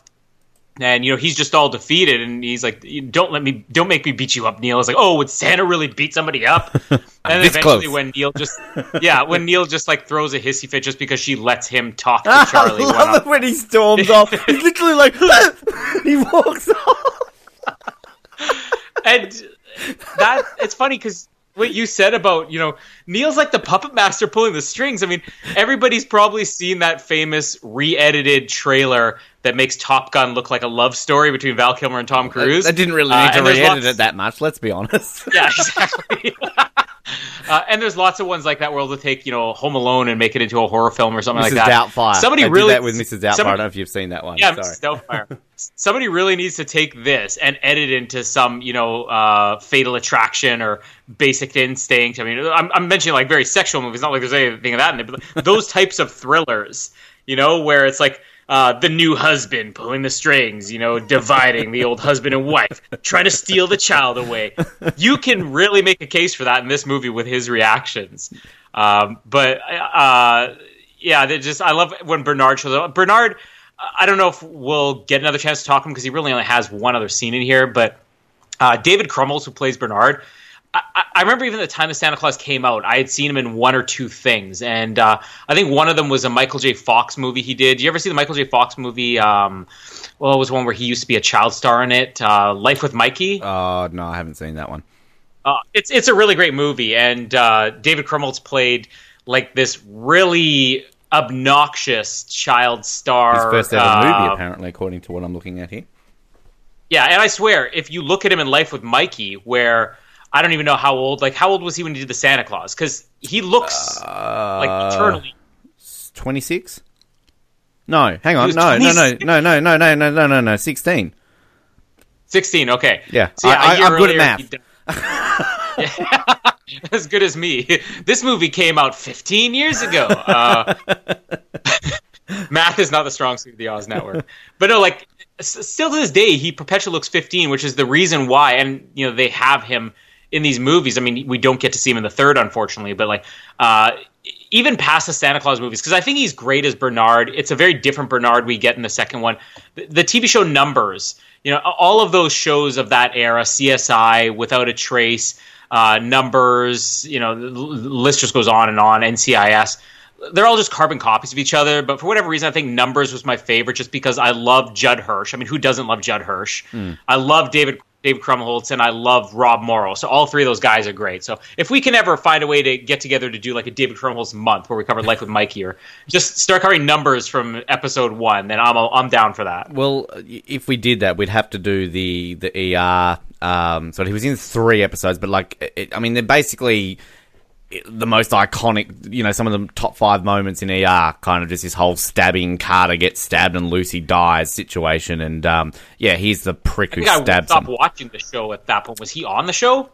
Who's that? The Paul's David Krumholtz. Yeah, he was the guy. It was like a psych patient who gets brought in, and they kind of didn't watch him enough, and they were having some sort of party or whatever, and like Carter's gone off to try and find like Lucy, who kind of this new intern, this sort of stuff. And I was just in love with. And he kind of walks into this room, and like he's like, Lucy, where are you? And then all of a sudden you see David Krumholtz come from behind and just stab Carter. And then like he flops to the ground, and he kind of sees under the gurney that there's poor old Lucy laying in a pile of blood. So he'd kind of been released and gone stabbing spree, and then just the next episode, I taped it on VHS and just watched it over and over again. It's an amazing episode, and yeah, he's like just crazy. He's some psych patient or something, but I think I stopped watching the show around that point. But what's funny is I mentioned Saving Hope that Wendy Crewson's on, one of the biggest shows here in Canada. Their season, I think it was season 2 or season 3 finale, the cliffhanger is basically a carbon copy of whatever you just explained. So I thought, like, this is the greatest ending ever. Like Saving Hope should win the Emmy, the worldwide Emmy for greatest moment of all time. And meanwhile, I didn't even realize they copied off another Doctor show. I think, what that would have been about season 5 or 6, that would have been. Because, Lucy was only in it for, like, a season and a half. But yeah, that's often regarded as one of, like, the top 5 moments of the show. Because it was just a shock the way it was done, and poor old Carter got addicted to painkillers after that, and as you do. But anyway, that's E.R.Oz. As you do. As all of us have, our best moments. Yeah, Dave. I also remember Dave Cromwell because he was in 10 Things I Hate About You. I don't know if you ever kind of were really into that, but that's a great movie. Because he was the one who was like, "There's a dick on my face, isn't there?" The guy's my hero. He's so good, and yet they'll recognize him. They'll be like, oh, yeah, the elf from Santa Claus. Oh, the guy from Numbers. But, like, nobody really knows he exists. Yeah, I'm just looking at what he's been in. He's in Mr. Popper's Penguins. Come on. Like, when are we doing that movie? We'll cover it in David Krumholtz month. Coming soon to the Oz Network. Followed by a Jim Carrey year. Anyway, but... yeah, I love sulky, pouty Neil. He storms off. But, like, the thing also, too, it's kind of like, obviously around here, like, Scott's sort of accepting that he's Santa. Like, I'm guessing you kind of have to. And then, because he's, walking around in his Christmas knitted jumper thing. And then when Charlie, like, throws in the ball, like, remember! And then he has that little smirk on his face. And we also have that, the line that was always used in the trailer, he's not Santa, he is too Santa! Which kind of annoys me, but, he hasn't been that bad, this movie, Eric Lloyd. But yeah, I'm with you, like, he kind of just does kidnap him, which kind of makes it funny, like, at the end of this movie, that the police and everyone's kind of just so blasé about the fact that he's kidnapped this child for a month. Like, let's just gel over this plot point here. And yeah, I'd love to see someone re-edit the trailer actually, because that it's actually a channel that there's one guy who does that. He like re-edits all of them, and because like he did a Mrs. Doubtfire one to make it look like she was like a sadistic killer. And they made Dumb and Dumber look like it was like a dramatic Oscar bait movie. So it was actually like really clever. Like you actually watch it, yeah, that actually would be good Oscar bait, like Dumb and Dumber, like this, like dramatic Oscar bait film. But anyway, so Scott kidnaps Charlie. Poor old Laura's like coming out like, Scott, Charlie. And then, he's back up at the North Pole, and I kind of like this little sequence where it's like, what happens if I fall off the roof? Like, everyone's a real dick to him. They just don't tell him. Like, why don't they tell him? Yeah. Like, straight away. Because this kind of goes back to what we were saying before. Like, no one obviously liked the past Santa. Who cares about him? Oh, well, here comes a new one. That's all right. And then I like kind of the scene when the cops are at her house and they're trying to trace the call from Charlie, who decides to finally call up. I'm like, I'm at the North Pole. Which, the staticky line. Can they trace a call to like the Arctic Circle? I mean, if it's traveling over phone lines, they can. My question is, who ran the phone lines up there to the Arctic Circle? True. And who pays the phone bill up at the North Pole? Does Bernard? Like, does it go to Santa? Like... Bernard's just the office admin. That's his basic job. He's the guy who has to deal with all the boring stuff. Everybody else gets to make like, toys, and they get to play in the ballroom, make hot cocoa. Bernard's there like cooking the books in the back with, How do they make a profit? Beating with sweat and his little calculator. Oh, just make the numbers go away. How does the North Pole actually make a profit? Because they're technically giving away these toys for free. I know they make them, but how do they pay for the material? How do they like accommodate for like power and electricity and like do these elves get paid? Yeah, there's real supply issues here at the North Pole. We really have to do an in-depth analysis on the buyer-seller relationship between the North Pole and their suppliers. And like, I mean, do they have to pay tax? Is it to like the Canadian government because they're like technically in Canada? Is the North Pole like sovereign territory? You're paying tax on everything if they're in Canada. Yeah, like, I mean, come on. How do the elves get like time off? Like, can they go off and visit do they have family? Like, where do they come from? If they're 900 years old, like, how do they have children? Like, I'm trying to work this out. I mean, does Judy ever have a chance to go on her date with the guy from Rapping, or are they just, like, whipped like slaves 24/7? Because, like, if she's 900 years old, but he's, like, what, in the body of an 8-year-old, does she even have, like, the physical capabilities to have children? Like, she hasn't even hit puberty yet. Like, I mean... Going a little bit further than I thought we'd go in this conversation. I'm trying to work this out. Like, I mean, you know, there's a blossoming society going on here at the North Pole, but, like, the economy doesn't make sense. Like, do they have a currency? Like, you know, do they have a sporting league? Like, you know, do they... Well, they do when we get to part 2, tinsel football. Do they have a police? Like, you know, I know they've got E.L.F.S, but, like, why do they need E.L.F.S? Like, you know, where's just the E.L.F. PD? Oh, no, we'll get there in a minute. I've got some comments on that. Oh, God, I hate E.L.F.S. Good. We're going to agree on something. Well, I'm sure you're loving the scene when they're burning Santa's suit. And like, oh, burn, pretty, burn. And why do these elves have flamethrowers? Like, I mean, here's another thing. Like, some kids want a flamethrower for Christmas. what do they need flamethrowers for in the North Pole? Like, to melt ice in case it's, like, blocking the door? I know a lot of small town people, like here in Manitoba, and it's probably the same in any small town anywhere in the world. Small town kids are asking for flamethrowers for Christmas, I guarantee it. Which, like, also begs the question. Like, if you only ever see them making, like, little, you know, toy trucks and dolls and shit. Like, I was asking for video games and, like, you know, DVDs. Yeah. What are they doing with them? Like, filming their own version of, like, the Terminator and then putting it on a disc? Like, how does it work? Yeah. Yeah, no, like, I made the same observation with all these movies. You know, the time period, I wish we'd see just something that dates us in the time period. Because it's not just the Santa Claus. Any movie about Santa and the North Pole, you always see them making, like, the most old-fashioned toys ever, like a wooden horse or a little wooden train or a carousel that spins around. And, like, no kid is asking for these things anywhere outside the last 80 years. Like, this is 1994. You know, the kids should be asking for their Sega Saturns, and we should see them making... Laserdisc. Making Mrs. Doubtfire on Laserdisc there on the Santa Claus 2. Like, where's my Palm Pilot, Santa? Where's my Lion King toys? Like, this is a Disney movie. Shouldn't they be making, like, Simbas and Mustafas or Mufasa? That's what he was called. Mustafa. Mustachos? That was a character from Austin Powers, wasn't it? Will Ferrell's character in Austin Powers. I'm Mustafa, not Mufasa. Yeah, I want, like, realistic toys in a Santa Claus. When we get to 2, I want to see a Palm Pilot. When we get to 3, I want to see, I don't know, an early Blu-ray of the Santa Claus trilogy or something. But, like, again, I just love the fact that these elves are being, like, dicks to him. Like, what do I do if I fall off the roof? And you gotta got Bernard just looking all smug in the background, like, Yeah. But I like kind of this scene was like, you know, this is our perpetrator, or whatever they say, and they're like, oh, he probably be dressed as Santa Claus or whatever it is. But I like how they've got, like, that chalkboard where he's, like, drawing the street, and you see, like, there's a little house there that says donut shop. Yeah. And it says got patrol car parking out the front. Like, Jesus Christ, you know, let's go on the stereo. There's even a worse scene to come yet with that.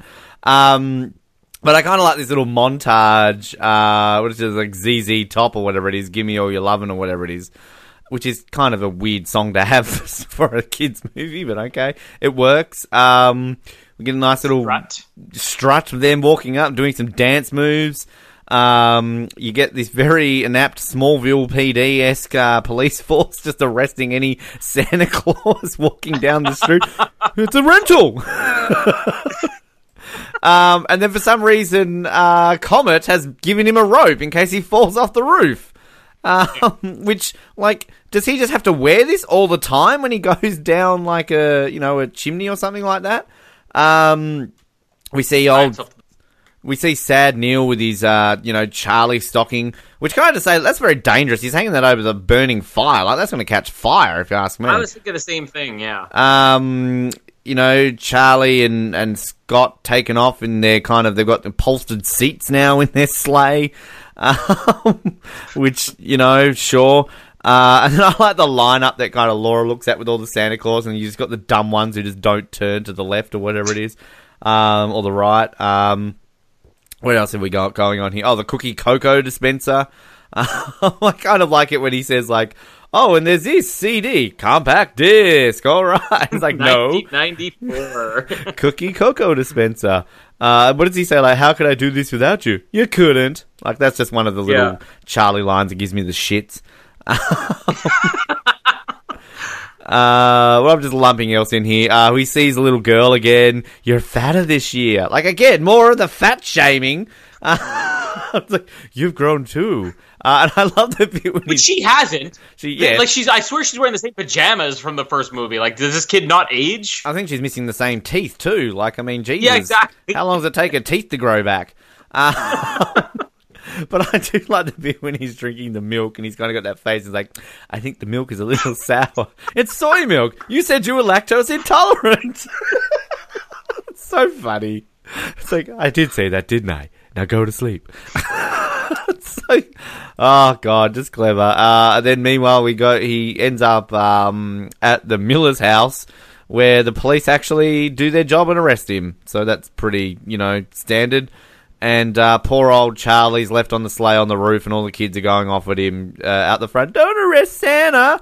I guess I'll kind of leave it there. Anything you want to add kind of before we get to the end bit? I'm really rushing through the end here. No, I mean, we have a lot of very quick scenes here that, last for about 15 seconds. Like, it's sort of just a long montage. I do like all the ones in there with, the fire suit, and then what if I fall off the roof? Which here's something I always found funny. I don't know if Tim Allen had a dialect coach here, because when you watch Home Improvement, it must be, from whatever region he's from. I think he's originally from Colorado or something like that, but then moved to Michigan. Could be one of those. On Home Improvement, he always pronounced it roof, which I've heard other Americans pronounce that, but then I hear some Americans pronounce it the way that we do here in Canada, which is roof. In this movie, he's pronouncing it as roof, but every other time, Home Improvement or anything else, Tim Allen's always like, roof, what if I fall off the roof? And it's just, it sounds weird to me. And this is probably, the one time where a lot of people listening to this in America are going to be like, a Canadian is making fun of my accent, but here he says it roof, which I like. So roof must be the proper way. How would you pronounce it? Roof or rough? Roof. There you go. Isn't rough what a dog makes? Isn't that the sound they make? I know. And yet I've heard not only just Tim Allen, but other people in America pronounce it the roof. Roof. No, I've never heard. Yeah, that's interesting. That's kind of like one of those little things where, like, you would say, our Lost rewatches, when they keep saying, instead of Aaron, they're saying Aaron. Aaron. Yeah. And you say, like, instead of Daniel Craig, you usually say, like, Daniel Craig. And it's like, isn't it Craig. Daniel Craig? Well, it sounded like you just said the same thing there, so I don't know what you're talking about. Craig? That sounds like Craig? I mean, do I say it as Craig or Craig? Because I think it's Craig. It kind of sounds like, to us, you're saying Craig, but when you say it slower, it sounds like Craig. Craig. We're just hitting each other's accents now. Potato, how do you say Père Noël? Coco You're like Pierre Noël. What does he say? Like, ho ho Jivo. Yeah, that's one of the famous scenes in the movie, which we're not there yet, so I don't know why we're talking about it. Well, let's just cover that too. Did you like the Kris Kringle Père Noël scene? I just like the honest trailer bit where they make fun of it, where they're like, would they make this movie believe that Tim Allen wouldn't crack under police pressure? Look it up, people.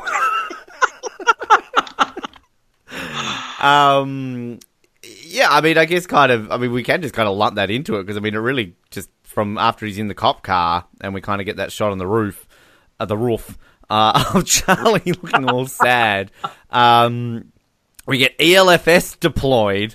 I hate this. Like, I love this movie, but this just gives... Because whoever this kid is, the main one, this is one of those little shit kid actors that just gives me the shits. Like, they just overact, and it's like, totally agree. With attitude. Like, and look, I'm going to be... This is a horrible thing to say, and I apologize in advance. Is this a boy or a girl? It's a boy. Okay, all right. I've never known. Like, I've just like... Some moments they look like a girl, the other they look like a boy. All right, like, I don't know like what it is, but this kid just gives me the shits. Like, we feel that, like, we can get places further if we can fly.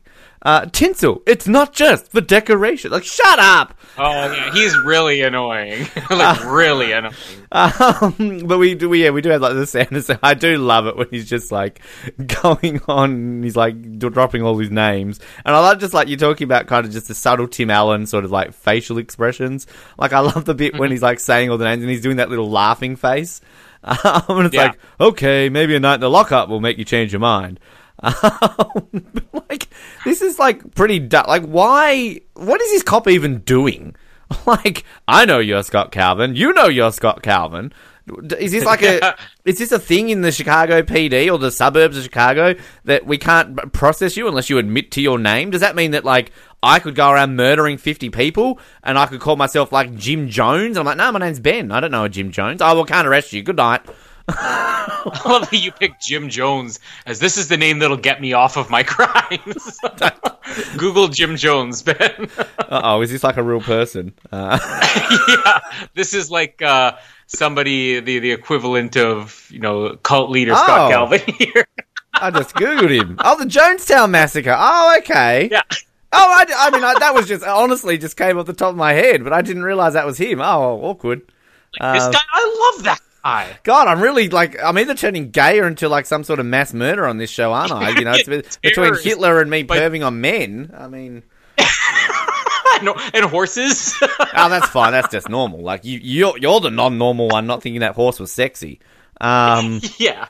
But, I like the fact that when these elves land on the roof and kind of take Charlie away, you've got, like, dumbass cop in the car with his coffee. Just like, dude. And there's some bad effects there, too, when they fly overhead. Oh, yeah. They do not hold up. These kids fly off. I don't even really want to talk about E.L.F.S. They just give me the absolute shits. Well, I got lots to talk about E.L.F.S. I'll let you do all the talking. When, like, they show up to the cop shop, what cop is sitting at his desk? What time is this? Like, 10 o'clock at night? Like, he's sitting there reading a Mills and Boone novel. Then, like, he sees the door open. It's like, what are you kids doing here? We're not kids, and we're not visiting. It's like, shut up! Like, I hate the way he talks. I'm looking at this now. That is such a girly-looking kid. Like, that is such a girl. What does he look like now? What is his name? I did look it up. What is his name? Who is he? Who is he? Kenny Vadas. He's Canadian. All right. He was in Goosebumps. Yeah, you're fair. And so, anyway, I love it when they're like here, like, oh, we're here to break him out. Like, you're the Calvin boy. Who are these other kids? And then they, like, go around the desk. Great police work, they really are. They, like, jizz all over him with ribbon. It looks so inappropriate. The way, like, it's coming from their belt. It just looks like those kids are having too much. Oh, sorry, I forgot the famous "We're elves" with attitude. Attitude. Oh. Like, come on. And then what does this cop say when he gets spins around? Oh, I shouldn't have had that donut or whatever it was, and then gets the donut shoved in his face. He's familiar, that guy. Like, he's off something, isn't he? Yeah. Yeah. I think he was in something else with Kenny Vadas. Yeah. Their great on-screen chemistry led to many other castings after this. Anyway, so like, they break out Scott with tinsel, not just for decoration. I do like that guy. I do like that guy in the cell though. Can I have some of that tinsel? I missed that line for probably the first 4 years this movie was out. Yeah, and who is he? I'm looking at him. He's got like this. He looks all properly dressed with like white scarf on. Like, what is this guy doing in jail? Like, where's the spin-off guy in jail from the Santa Claus? Like, it's like a lost Disney flashback. wasn't interested. Yeah. Meanwhile, at the Miller's house, Neil and Laura are making like some weird wrap with like grass in it. What are they even making? Like, is that some sort of North American dish that I'm meant to know what it is? Do you know what that is? Oh, it's a pita. You've never eaten a pita? I don't like pita. Or pita. We call it pita. Pitter patter. Whatever. Pitter patter. But like on Christmas Eve? Like, really? Well, I mean, they don't have anybody to celebrate with. You know, the ex-husband just kidnapped their child. Oh, well, anyway, so they show up. The cops, for whatever reason, so they've gotten Scott, they've gotten the kid. Okay, fair enough. So he's escaped from jail. Now, let's just kind of go over Scott Calvin's crime here. Kidnapping a child for like a month. And now he's broken out of jail. Now, where are the SWAT teams? Like, they're so slow in getting to his house. Like, I've seen how American cops work. Like, just the convenience of a Disney movie. They're just basically like, oh, we'll be a bit slow so we can have this nice scene between them at the house. And poor old Laura and Neil are just calm about this, aren't they? Like, oh, you just kidnapped him and now you're out of jail because you escaped. Oh, that's fine. Like, they should be terrified. Like, oh my God. But yeah, it's a nice little scene. Scott's obviously saying, like, you know, I can't be selfish. You've got to, you know, stay here with your mum. And, you know, we're a family. Yourself, your mum, and Neil. And his look on Judge Reinhold's face. Oh, poor little Neil. But, and this is kind of the realization from Laura and Neil that he is Santa. And then, Neil, what does he say? Like, he's sucking us into his illusions. Like, because when Bernard shows up, and I love it when he's like, where'd he go? And he just, like, runs away, like, with Neil. And we learn, obviously, the what do you call it? The crystal ball thing that he got. If he shakes it, his dad will come back and see him. And I do like the line from Scott when he says, like, you know, oh, and your mum thought I'd never amount to anything. Like, when it's like, oh, you are too, Santa. She burns the custody papers. Basically, this is all good now. Like, let's ignore the kidnapping. Let's ignore the escape from jail. The cops are fine with this. It's all good. It's a Disney movie. It's got to have a happy ending. Meanwhile, you and I are working out, why do they give up so easily on the crime? What's the economy like at the North Pole? How do they get plumbing down there? Do they get the internet? Did they build a sewage system? Have they got Netflix?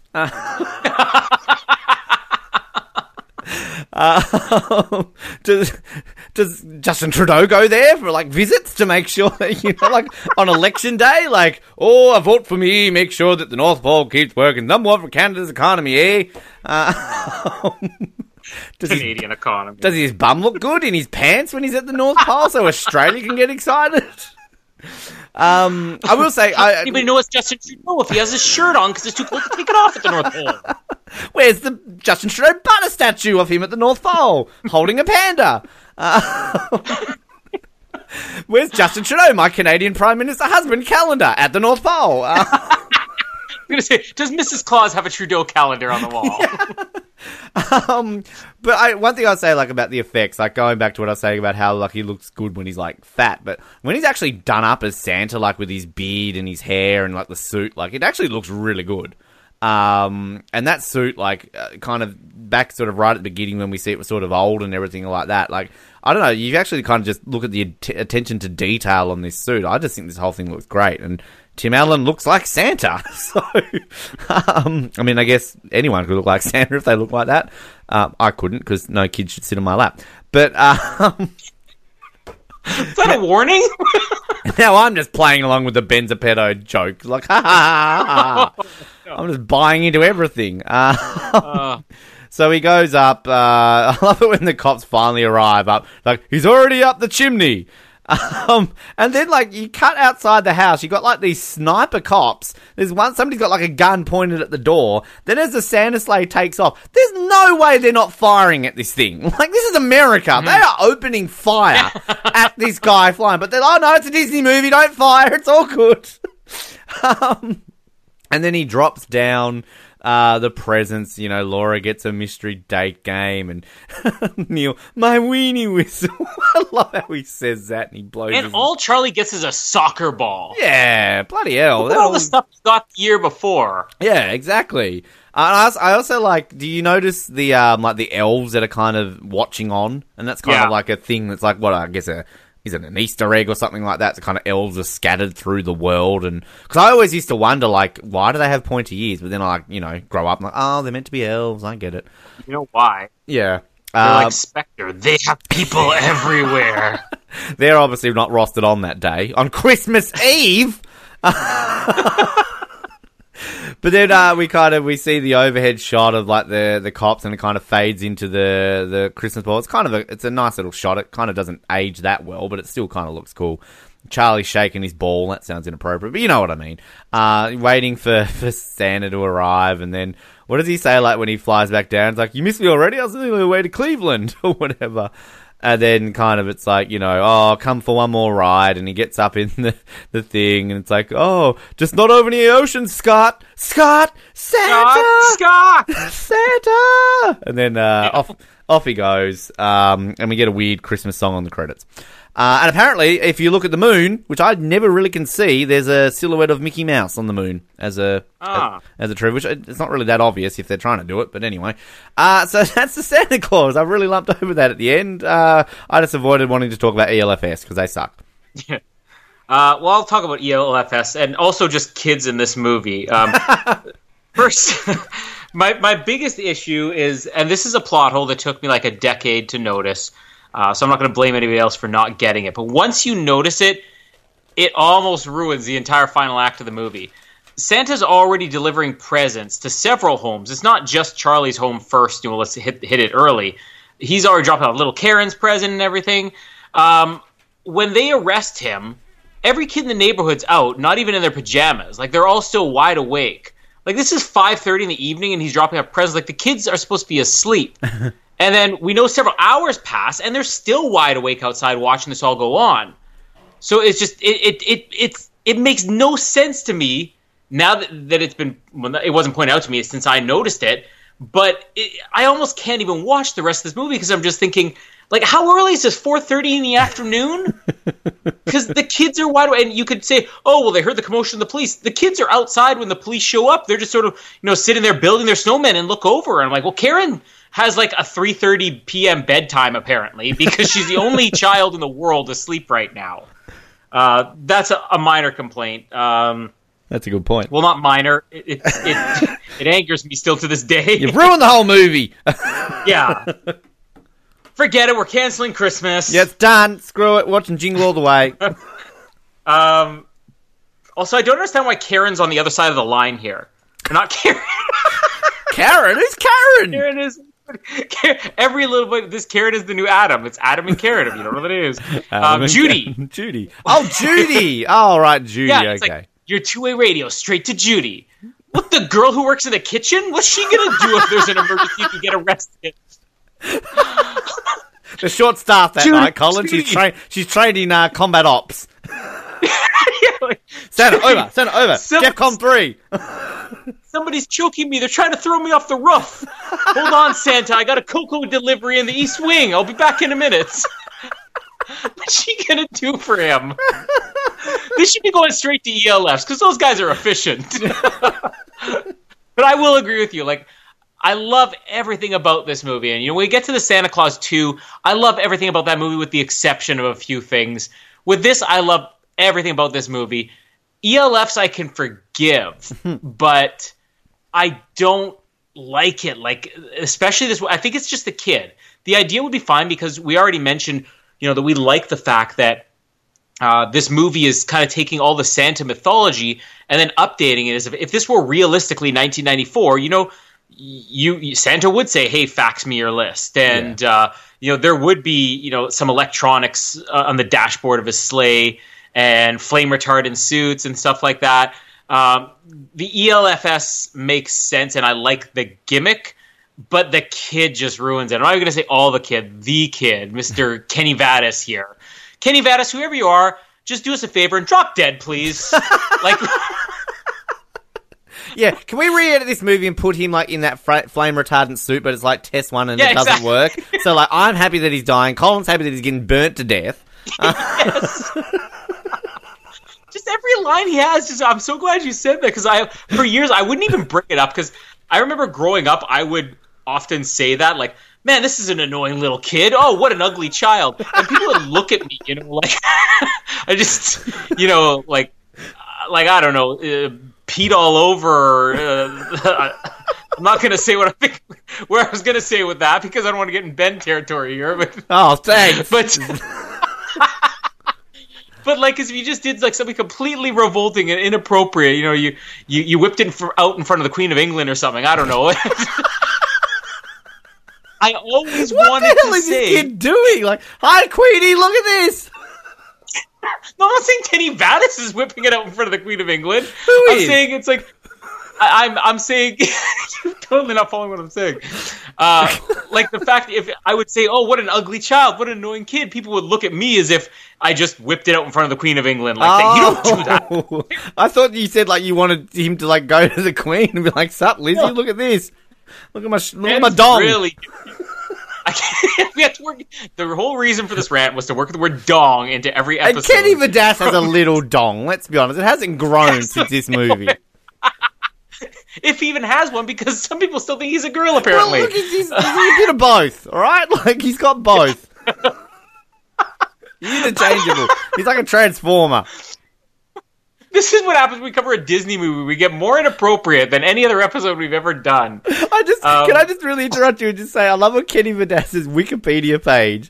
It says, he acted in several made-for-television movies and is famous for his role as the E.L.F.'s second-in-command lead in the Disney blockbuster Santa Claus with Tim Allen, in which he saves Santa and his son Charlie, and is quoted frequently for his line in the movie, "We're your worst nightmare, elves with attitude." Like, what? Like, what does it say in Wikipedia? Like, no one says that. Can we find the Santa Claus quotes Twitter page that you found? Oh, yes. And just scroll down and find one Kenny Vadas line here. Just one. And then all we want you to do, we'll encourage everybody to find that one tweet and just, I don't know, spam whoever wrote it. Like, do like gifs of like people vomiting.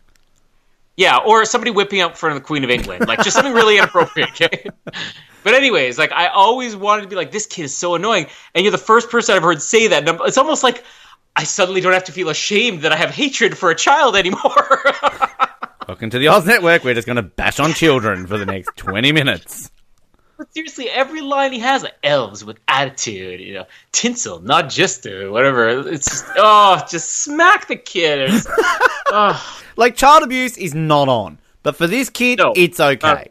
It's okay. Yes. I found it. They tweeted on December the 9th, the Santa Claus, at Santa Claus 1994.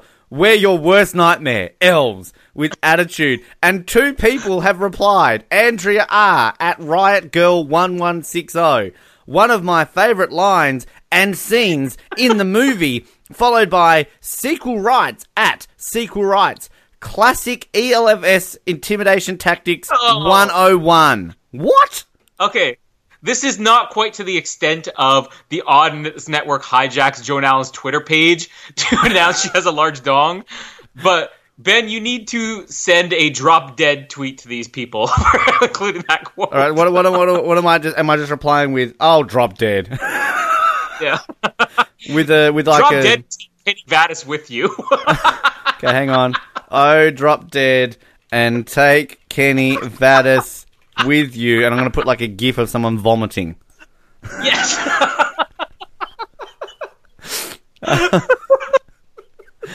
which I've found plenty.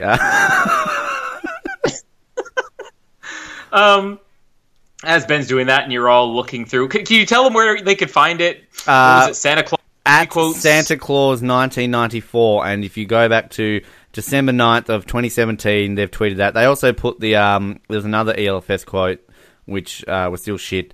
Or you can go to at NYC55David and click on tweets and replies, and you will see that I have replied with it. Yeah, also, don't ever do this without elf supervision. Well,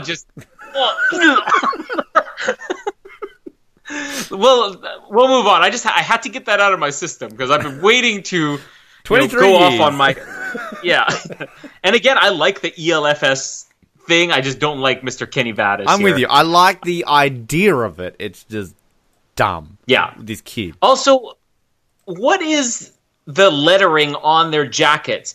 Because I obviously couldn't spell for years, and I thought it was like North Pole PD, like NPPD, but it actually looks like NDPD. But then I looked closer and I realized it says NOPO.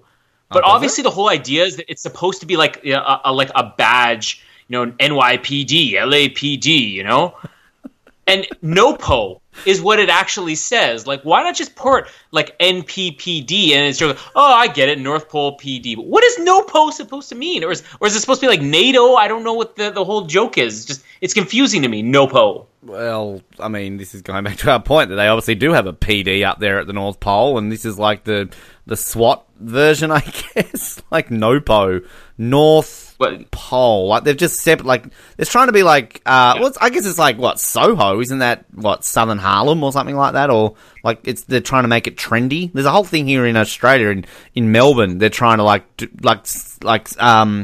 shorten suburb names to make it sound like Soho and things like that. So I guess that's what it is, NOPO. So Kenny Vadas and his crew of North Pole hipsters have to try to abbreviate the North Pole to NOPO. Seriously, Kenny Vadas? Like, let's just blame him for everything wrong with this movie and the next two. Let's blame him for everything wrong in the world. Just like... In the world, yeah. You know what? You know who we have to thank for Hitler? It's Kenny Vadas, okay? So ISIS, now you know who to blame. Kenny Vadas. Like, just he Kenny started Vadas, it. yeah. Yep. You know, Donald Trump, Kenny Vadas. Dirty Dancing, Kenny Vadas. It was all him. Star Wars The Last Jedi, Kenny Vadas' fault, okay? I was about to say that. Like, Leia floating in space, Kenny Vadas, dumb. Like, can we just say, little kids using the Force to grab their broom and sweep the floor as the final shot? Kenny Vadas' fault, okay? Stupid horse Harry Potter looking things, Kenny Vadas. We hope everybody's seen the movie at this point. Yeah, did we not say at the beginning of this episode that we hadn't seen Star Wars yet? It's been a long episode, people. We took a break, went and saw it, and came back and recorded the rest. So that's how it goes. As we end this episode, and we've gone from Ben at the beginning saying, I've never seen the sequels, and all of a sudden it's like, yeah, you know, when we get to part 3, I got some real complaints. Ruining the illusion of 3-hour podcasts. Okay. Did I have anything else on NOPO elves here? Yeah, I do love that. Can I get some of the tinsel? It's just because it's a background line, and I always find those funny. It was like, well, you have to listen really closely to get it.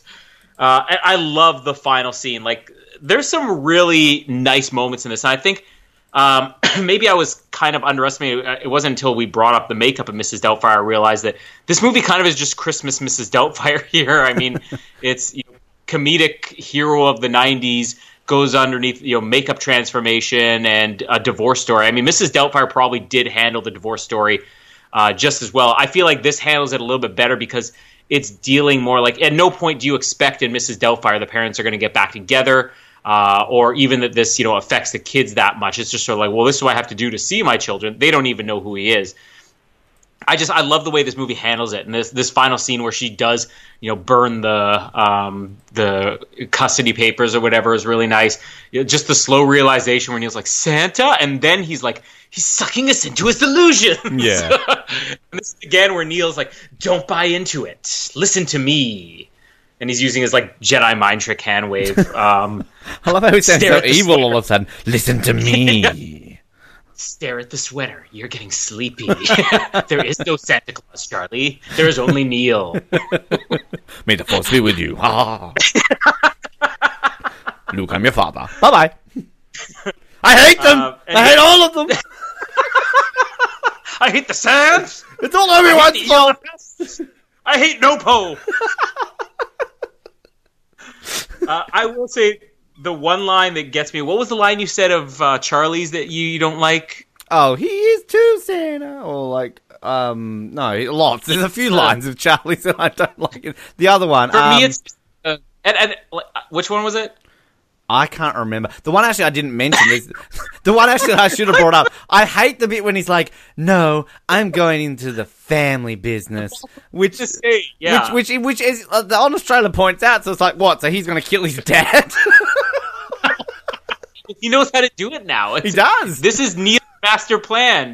Neil in the middle of the night is like, Charlie, you will bide your time. You'll wait for the right moment, and then you'll strike.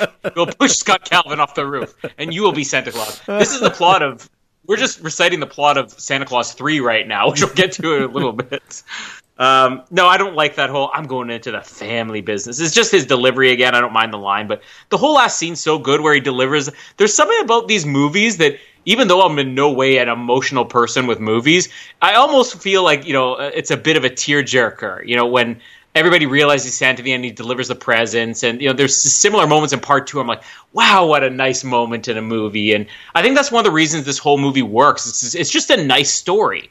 it's like, you know, your typical like big hilarious like Christmas Vacation or a Christmas Story, where it's just like hilarious moment after hilarious moment, but then it has like a lot of heart to it. Yeah, and I think that's what we're going to be, you know, missing a lot when we get to the end of this trilogy. But like this movie has so much heart to it. Like here we have Charlie, you know, Ben's arch nemesis, you know, children. Yours old and people. Ben, yeah, and mine old people. And here we have, you know, 900-year-old children. I mean, this is basically Ben and I should hate this movie, and we love it. So something about this movie works. It's the magic of Tim Allen and Judge Reinhold and Kenny Vadas drop dead. Kenny Vadas.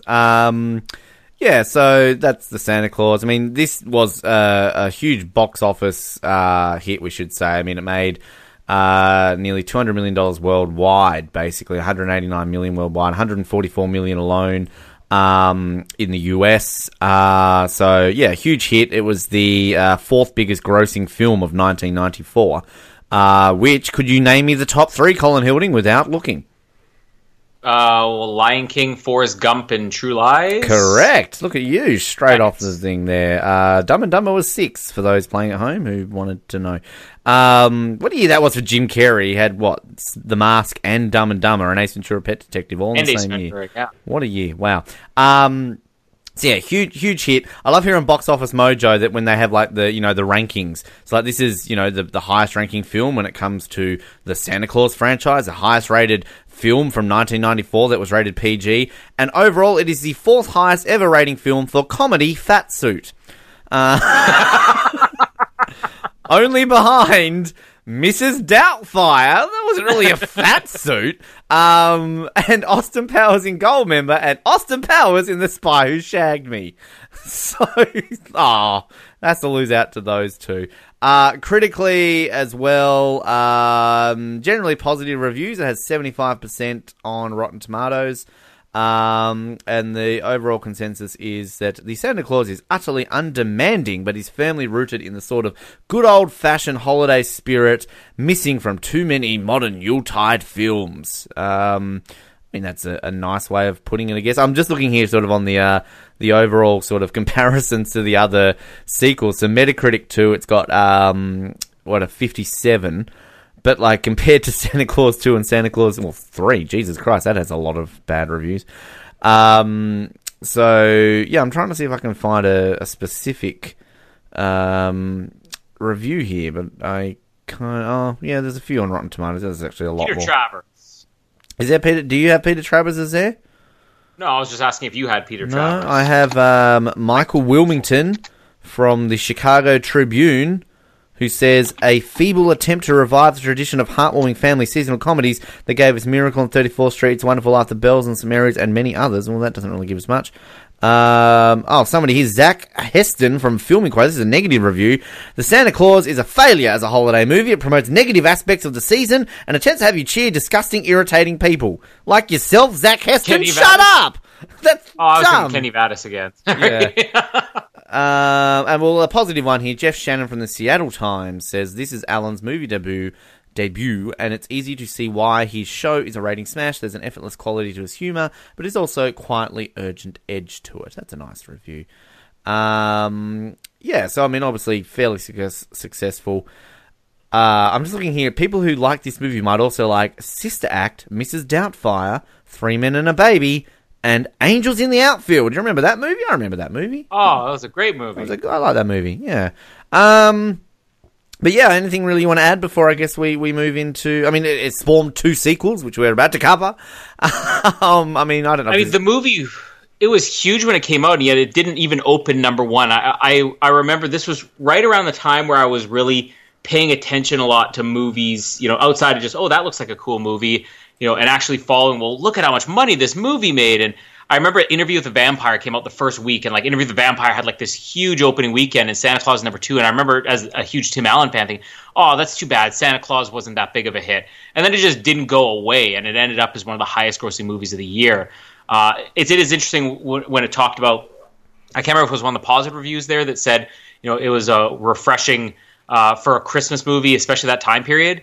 I mean, outside of Home Alone, what really did we have in the first half of the 90s as far as memorable Christmas movies go. I mean, The Muppet Christmas Carol maybe, but it's not like an original story. I think this movie really did revive Christmas movies as, something for kids, because I think Home Alone was something different. It didn't have to be a Christmas movie for you to get Home Alone. And Muppet's Christmas Carol obviously is something else, but this was just a really original idea and put the spin on it, and it's kind of unusual in that maybe a lot like Home Alone, it had a way of reaching adult audiences and kid audiences, which is why both of us can still talk about it and love it as much now as we did, 20, however many years 23. ago, 23 years ago. Yeah. Yeah. Hey, good math there. Thank you. I also want to say... One an episode. Yes. I also want to say, you talk about what year Jim Carrey had in 1994. I mean, we could already talk about Tim Allen. He had the number one, as we said, number one show on TV, number one movie with this, and the number one bestseller on the New York Times bestseller list. But what about Judge Reinhold? I mean, in one year, The Santa Claus, Beverly Hills Cop 3, and an episode of Lonesome Dove, the TV series. Oh. So it didn't get much bigger than that. Unless you were Jim Carrey or Tim Allen, it doesn't get bigger than Judge Reinhold, 1994. Robbed of an Emmy nomination. Just what a weekend. November 11 to 13, 1994. So you already mentioned number one movie, Interview with the Vampire, followed by The Santa Claus. But let's go back to that weekend, Colin, and see what we could have seen that weekend. We could have seen Stargate. We could have seen Pulp Fiction. We could have seen Forrest Gump, The River Wild, The Mask, The Shawshank Redemption, Clerks.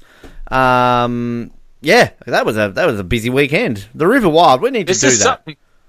This is something we have to start doing on these episodes. Go through what the competition was and what other movies are out. Because that's probably one of the reasons why I, at this age, was also paying a lot of attention to, movies just in news and media.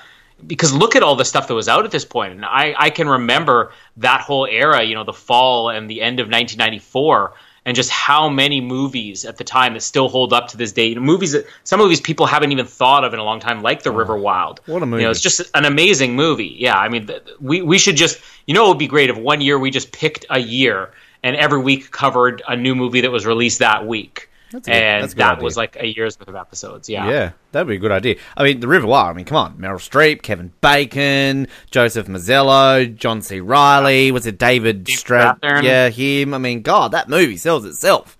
And Curtis Hanson, who would go on to do L.A. Confidential and Wonder Boys and 8 Mile. What's his name? I've gone blank on his name. The River Cop dude who was in Miss Congeniality and also in Doctor Strange. No, in Doctor Strange. The guy who got his back broken. Benjamin Mickelson? No. Oh, Benedict Cumberbatch? No. Jesus Christ. You'll get there eventually. Benjamin Bratt. Benjamin Bratt, thank you. I knew there was a Ben in there. I like Benjamin Bratt. Oh, God. And Aaron from 24, Glenn Morshaw was in it. He plays the same in everything. Yes. Anyway, all right. Do we even need to rate this movie? We know we're both buying it. Buy it, yeah. And I think it is important to put this in context of Christmas movies. So I think we have our rating system, but we're going through this week, as we've now decided halfway through the episode. This day, basically. Come on.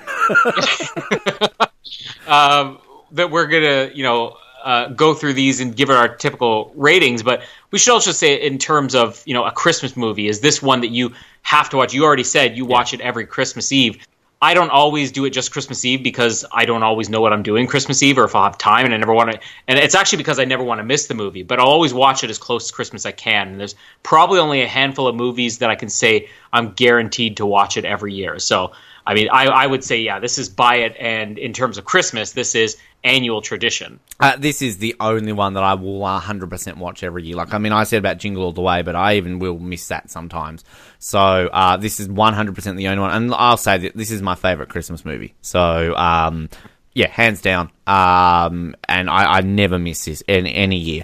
So, and I think I was having a conversation with that recently, somebody, and I said, this is the greatest Christmas movie of all time. So, that's a big call. But, this is personally my favourite Christmas movie without any doubt. So, which leads us into next week. Oh, God, The Santa Claus 2. Now, at the beginning of this episode, I said I'd only seen it once. We've already ruined the illusion that this is recorded in one sitting. So I can say that I've seen it again halfway through this episode. Look, there were moments in this movie which I was watching it going, okay, maybe this isn't that bad. But the bad really outweighs the good in this film. And this is, again, I have not seen the Santa Claus 3 yet. So, I mean, maybe that makes the Santa Claus 2 look like an absolute masterpiece, similar to how, I guess, The Last Jedi kind of makes The Force Awakens better, in my opinion. I'm glad you're hosting it. Let's just put it that way. I'm glad I am, too, because I always love this movie. And what makes it even stranger is, at the time that the Santa Claus came out, I was still in an appropriate age where, a Disney family comedy with Tim Allen would appeal to me. And by the time this one came out, we're talking 8 years later. I mean, I was older than the target audience of a Santa Claus movie. But yet I just remember walking out and thinking, nothing's ever going to be better than the first. But there are some things about this movie that I believe do top the first. And there's a couple of scenes in here that if I were to pick my single favorite scene in the history of the Santa Claus series, it would actually be a scene from this movie, or the Santa Claus 2, so we're going to get to. Overall, I will agree with you. There's a couple. I'm interested to see if we agree on which things are just bad. There's probably only 2 scenes that I would consider like really bad. Or I'm like, okay, let's just get on with it. But overall, I think the movie's a blast. I'm going to have a lot of moments, I think, in this movie where I'm going to be defending things that Ben wants to rip apart. But there's so many good things about this movie. I think it is an underrated. I'm not going to consider it a Christmas classic, but it's such an underrated sequel that I don't think it gets nearly enough credit. I will say I'm excited to talk about Elizabeth Mitchell. So I'll I do love Thank you. I do love me some Juliet. Yeah. So you get Noah on here because I understand Noah hates her. Yeah, well, we're just about to, at our time of recording this, about to start season 3. So we're about to get some Juliet goodness in Lost, and I'm a big Juliet fanboy. So yeah. Although let's be honest, Curtis. He might be in Kenny Vadas. Well, I've forgotten his name already. Kenny I found the first thing we're going to argue about. I love Curtis. I like his sister better. Anyway, all right. So that's not next week. That's probably tomorrow. Tomorrow on the Oz Network. We weren't planning on releasing these weekly, but fuck, it's nearly Christmas. So coming Christmas 2019, the Santa Claus 2. So like us on Facebook, follow us on Twitter, Instagram, YouTube, leave us feedback, tell us why Kenny Vadas sucks, and that's about it. My name is Ben, and you were right about the sweater. And my name is Colin, and Kenny Vadas. Thank you for listening to the Oz Network. Don't forget to subscribe to get new episodes delivered to your speakers every week. For more information, hit us up at theoznetwork.net.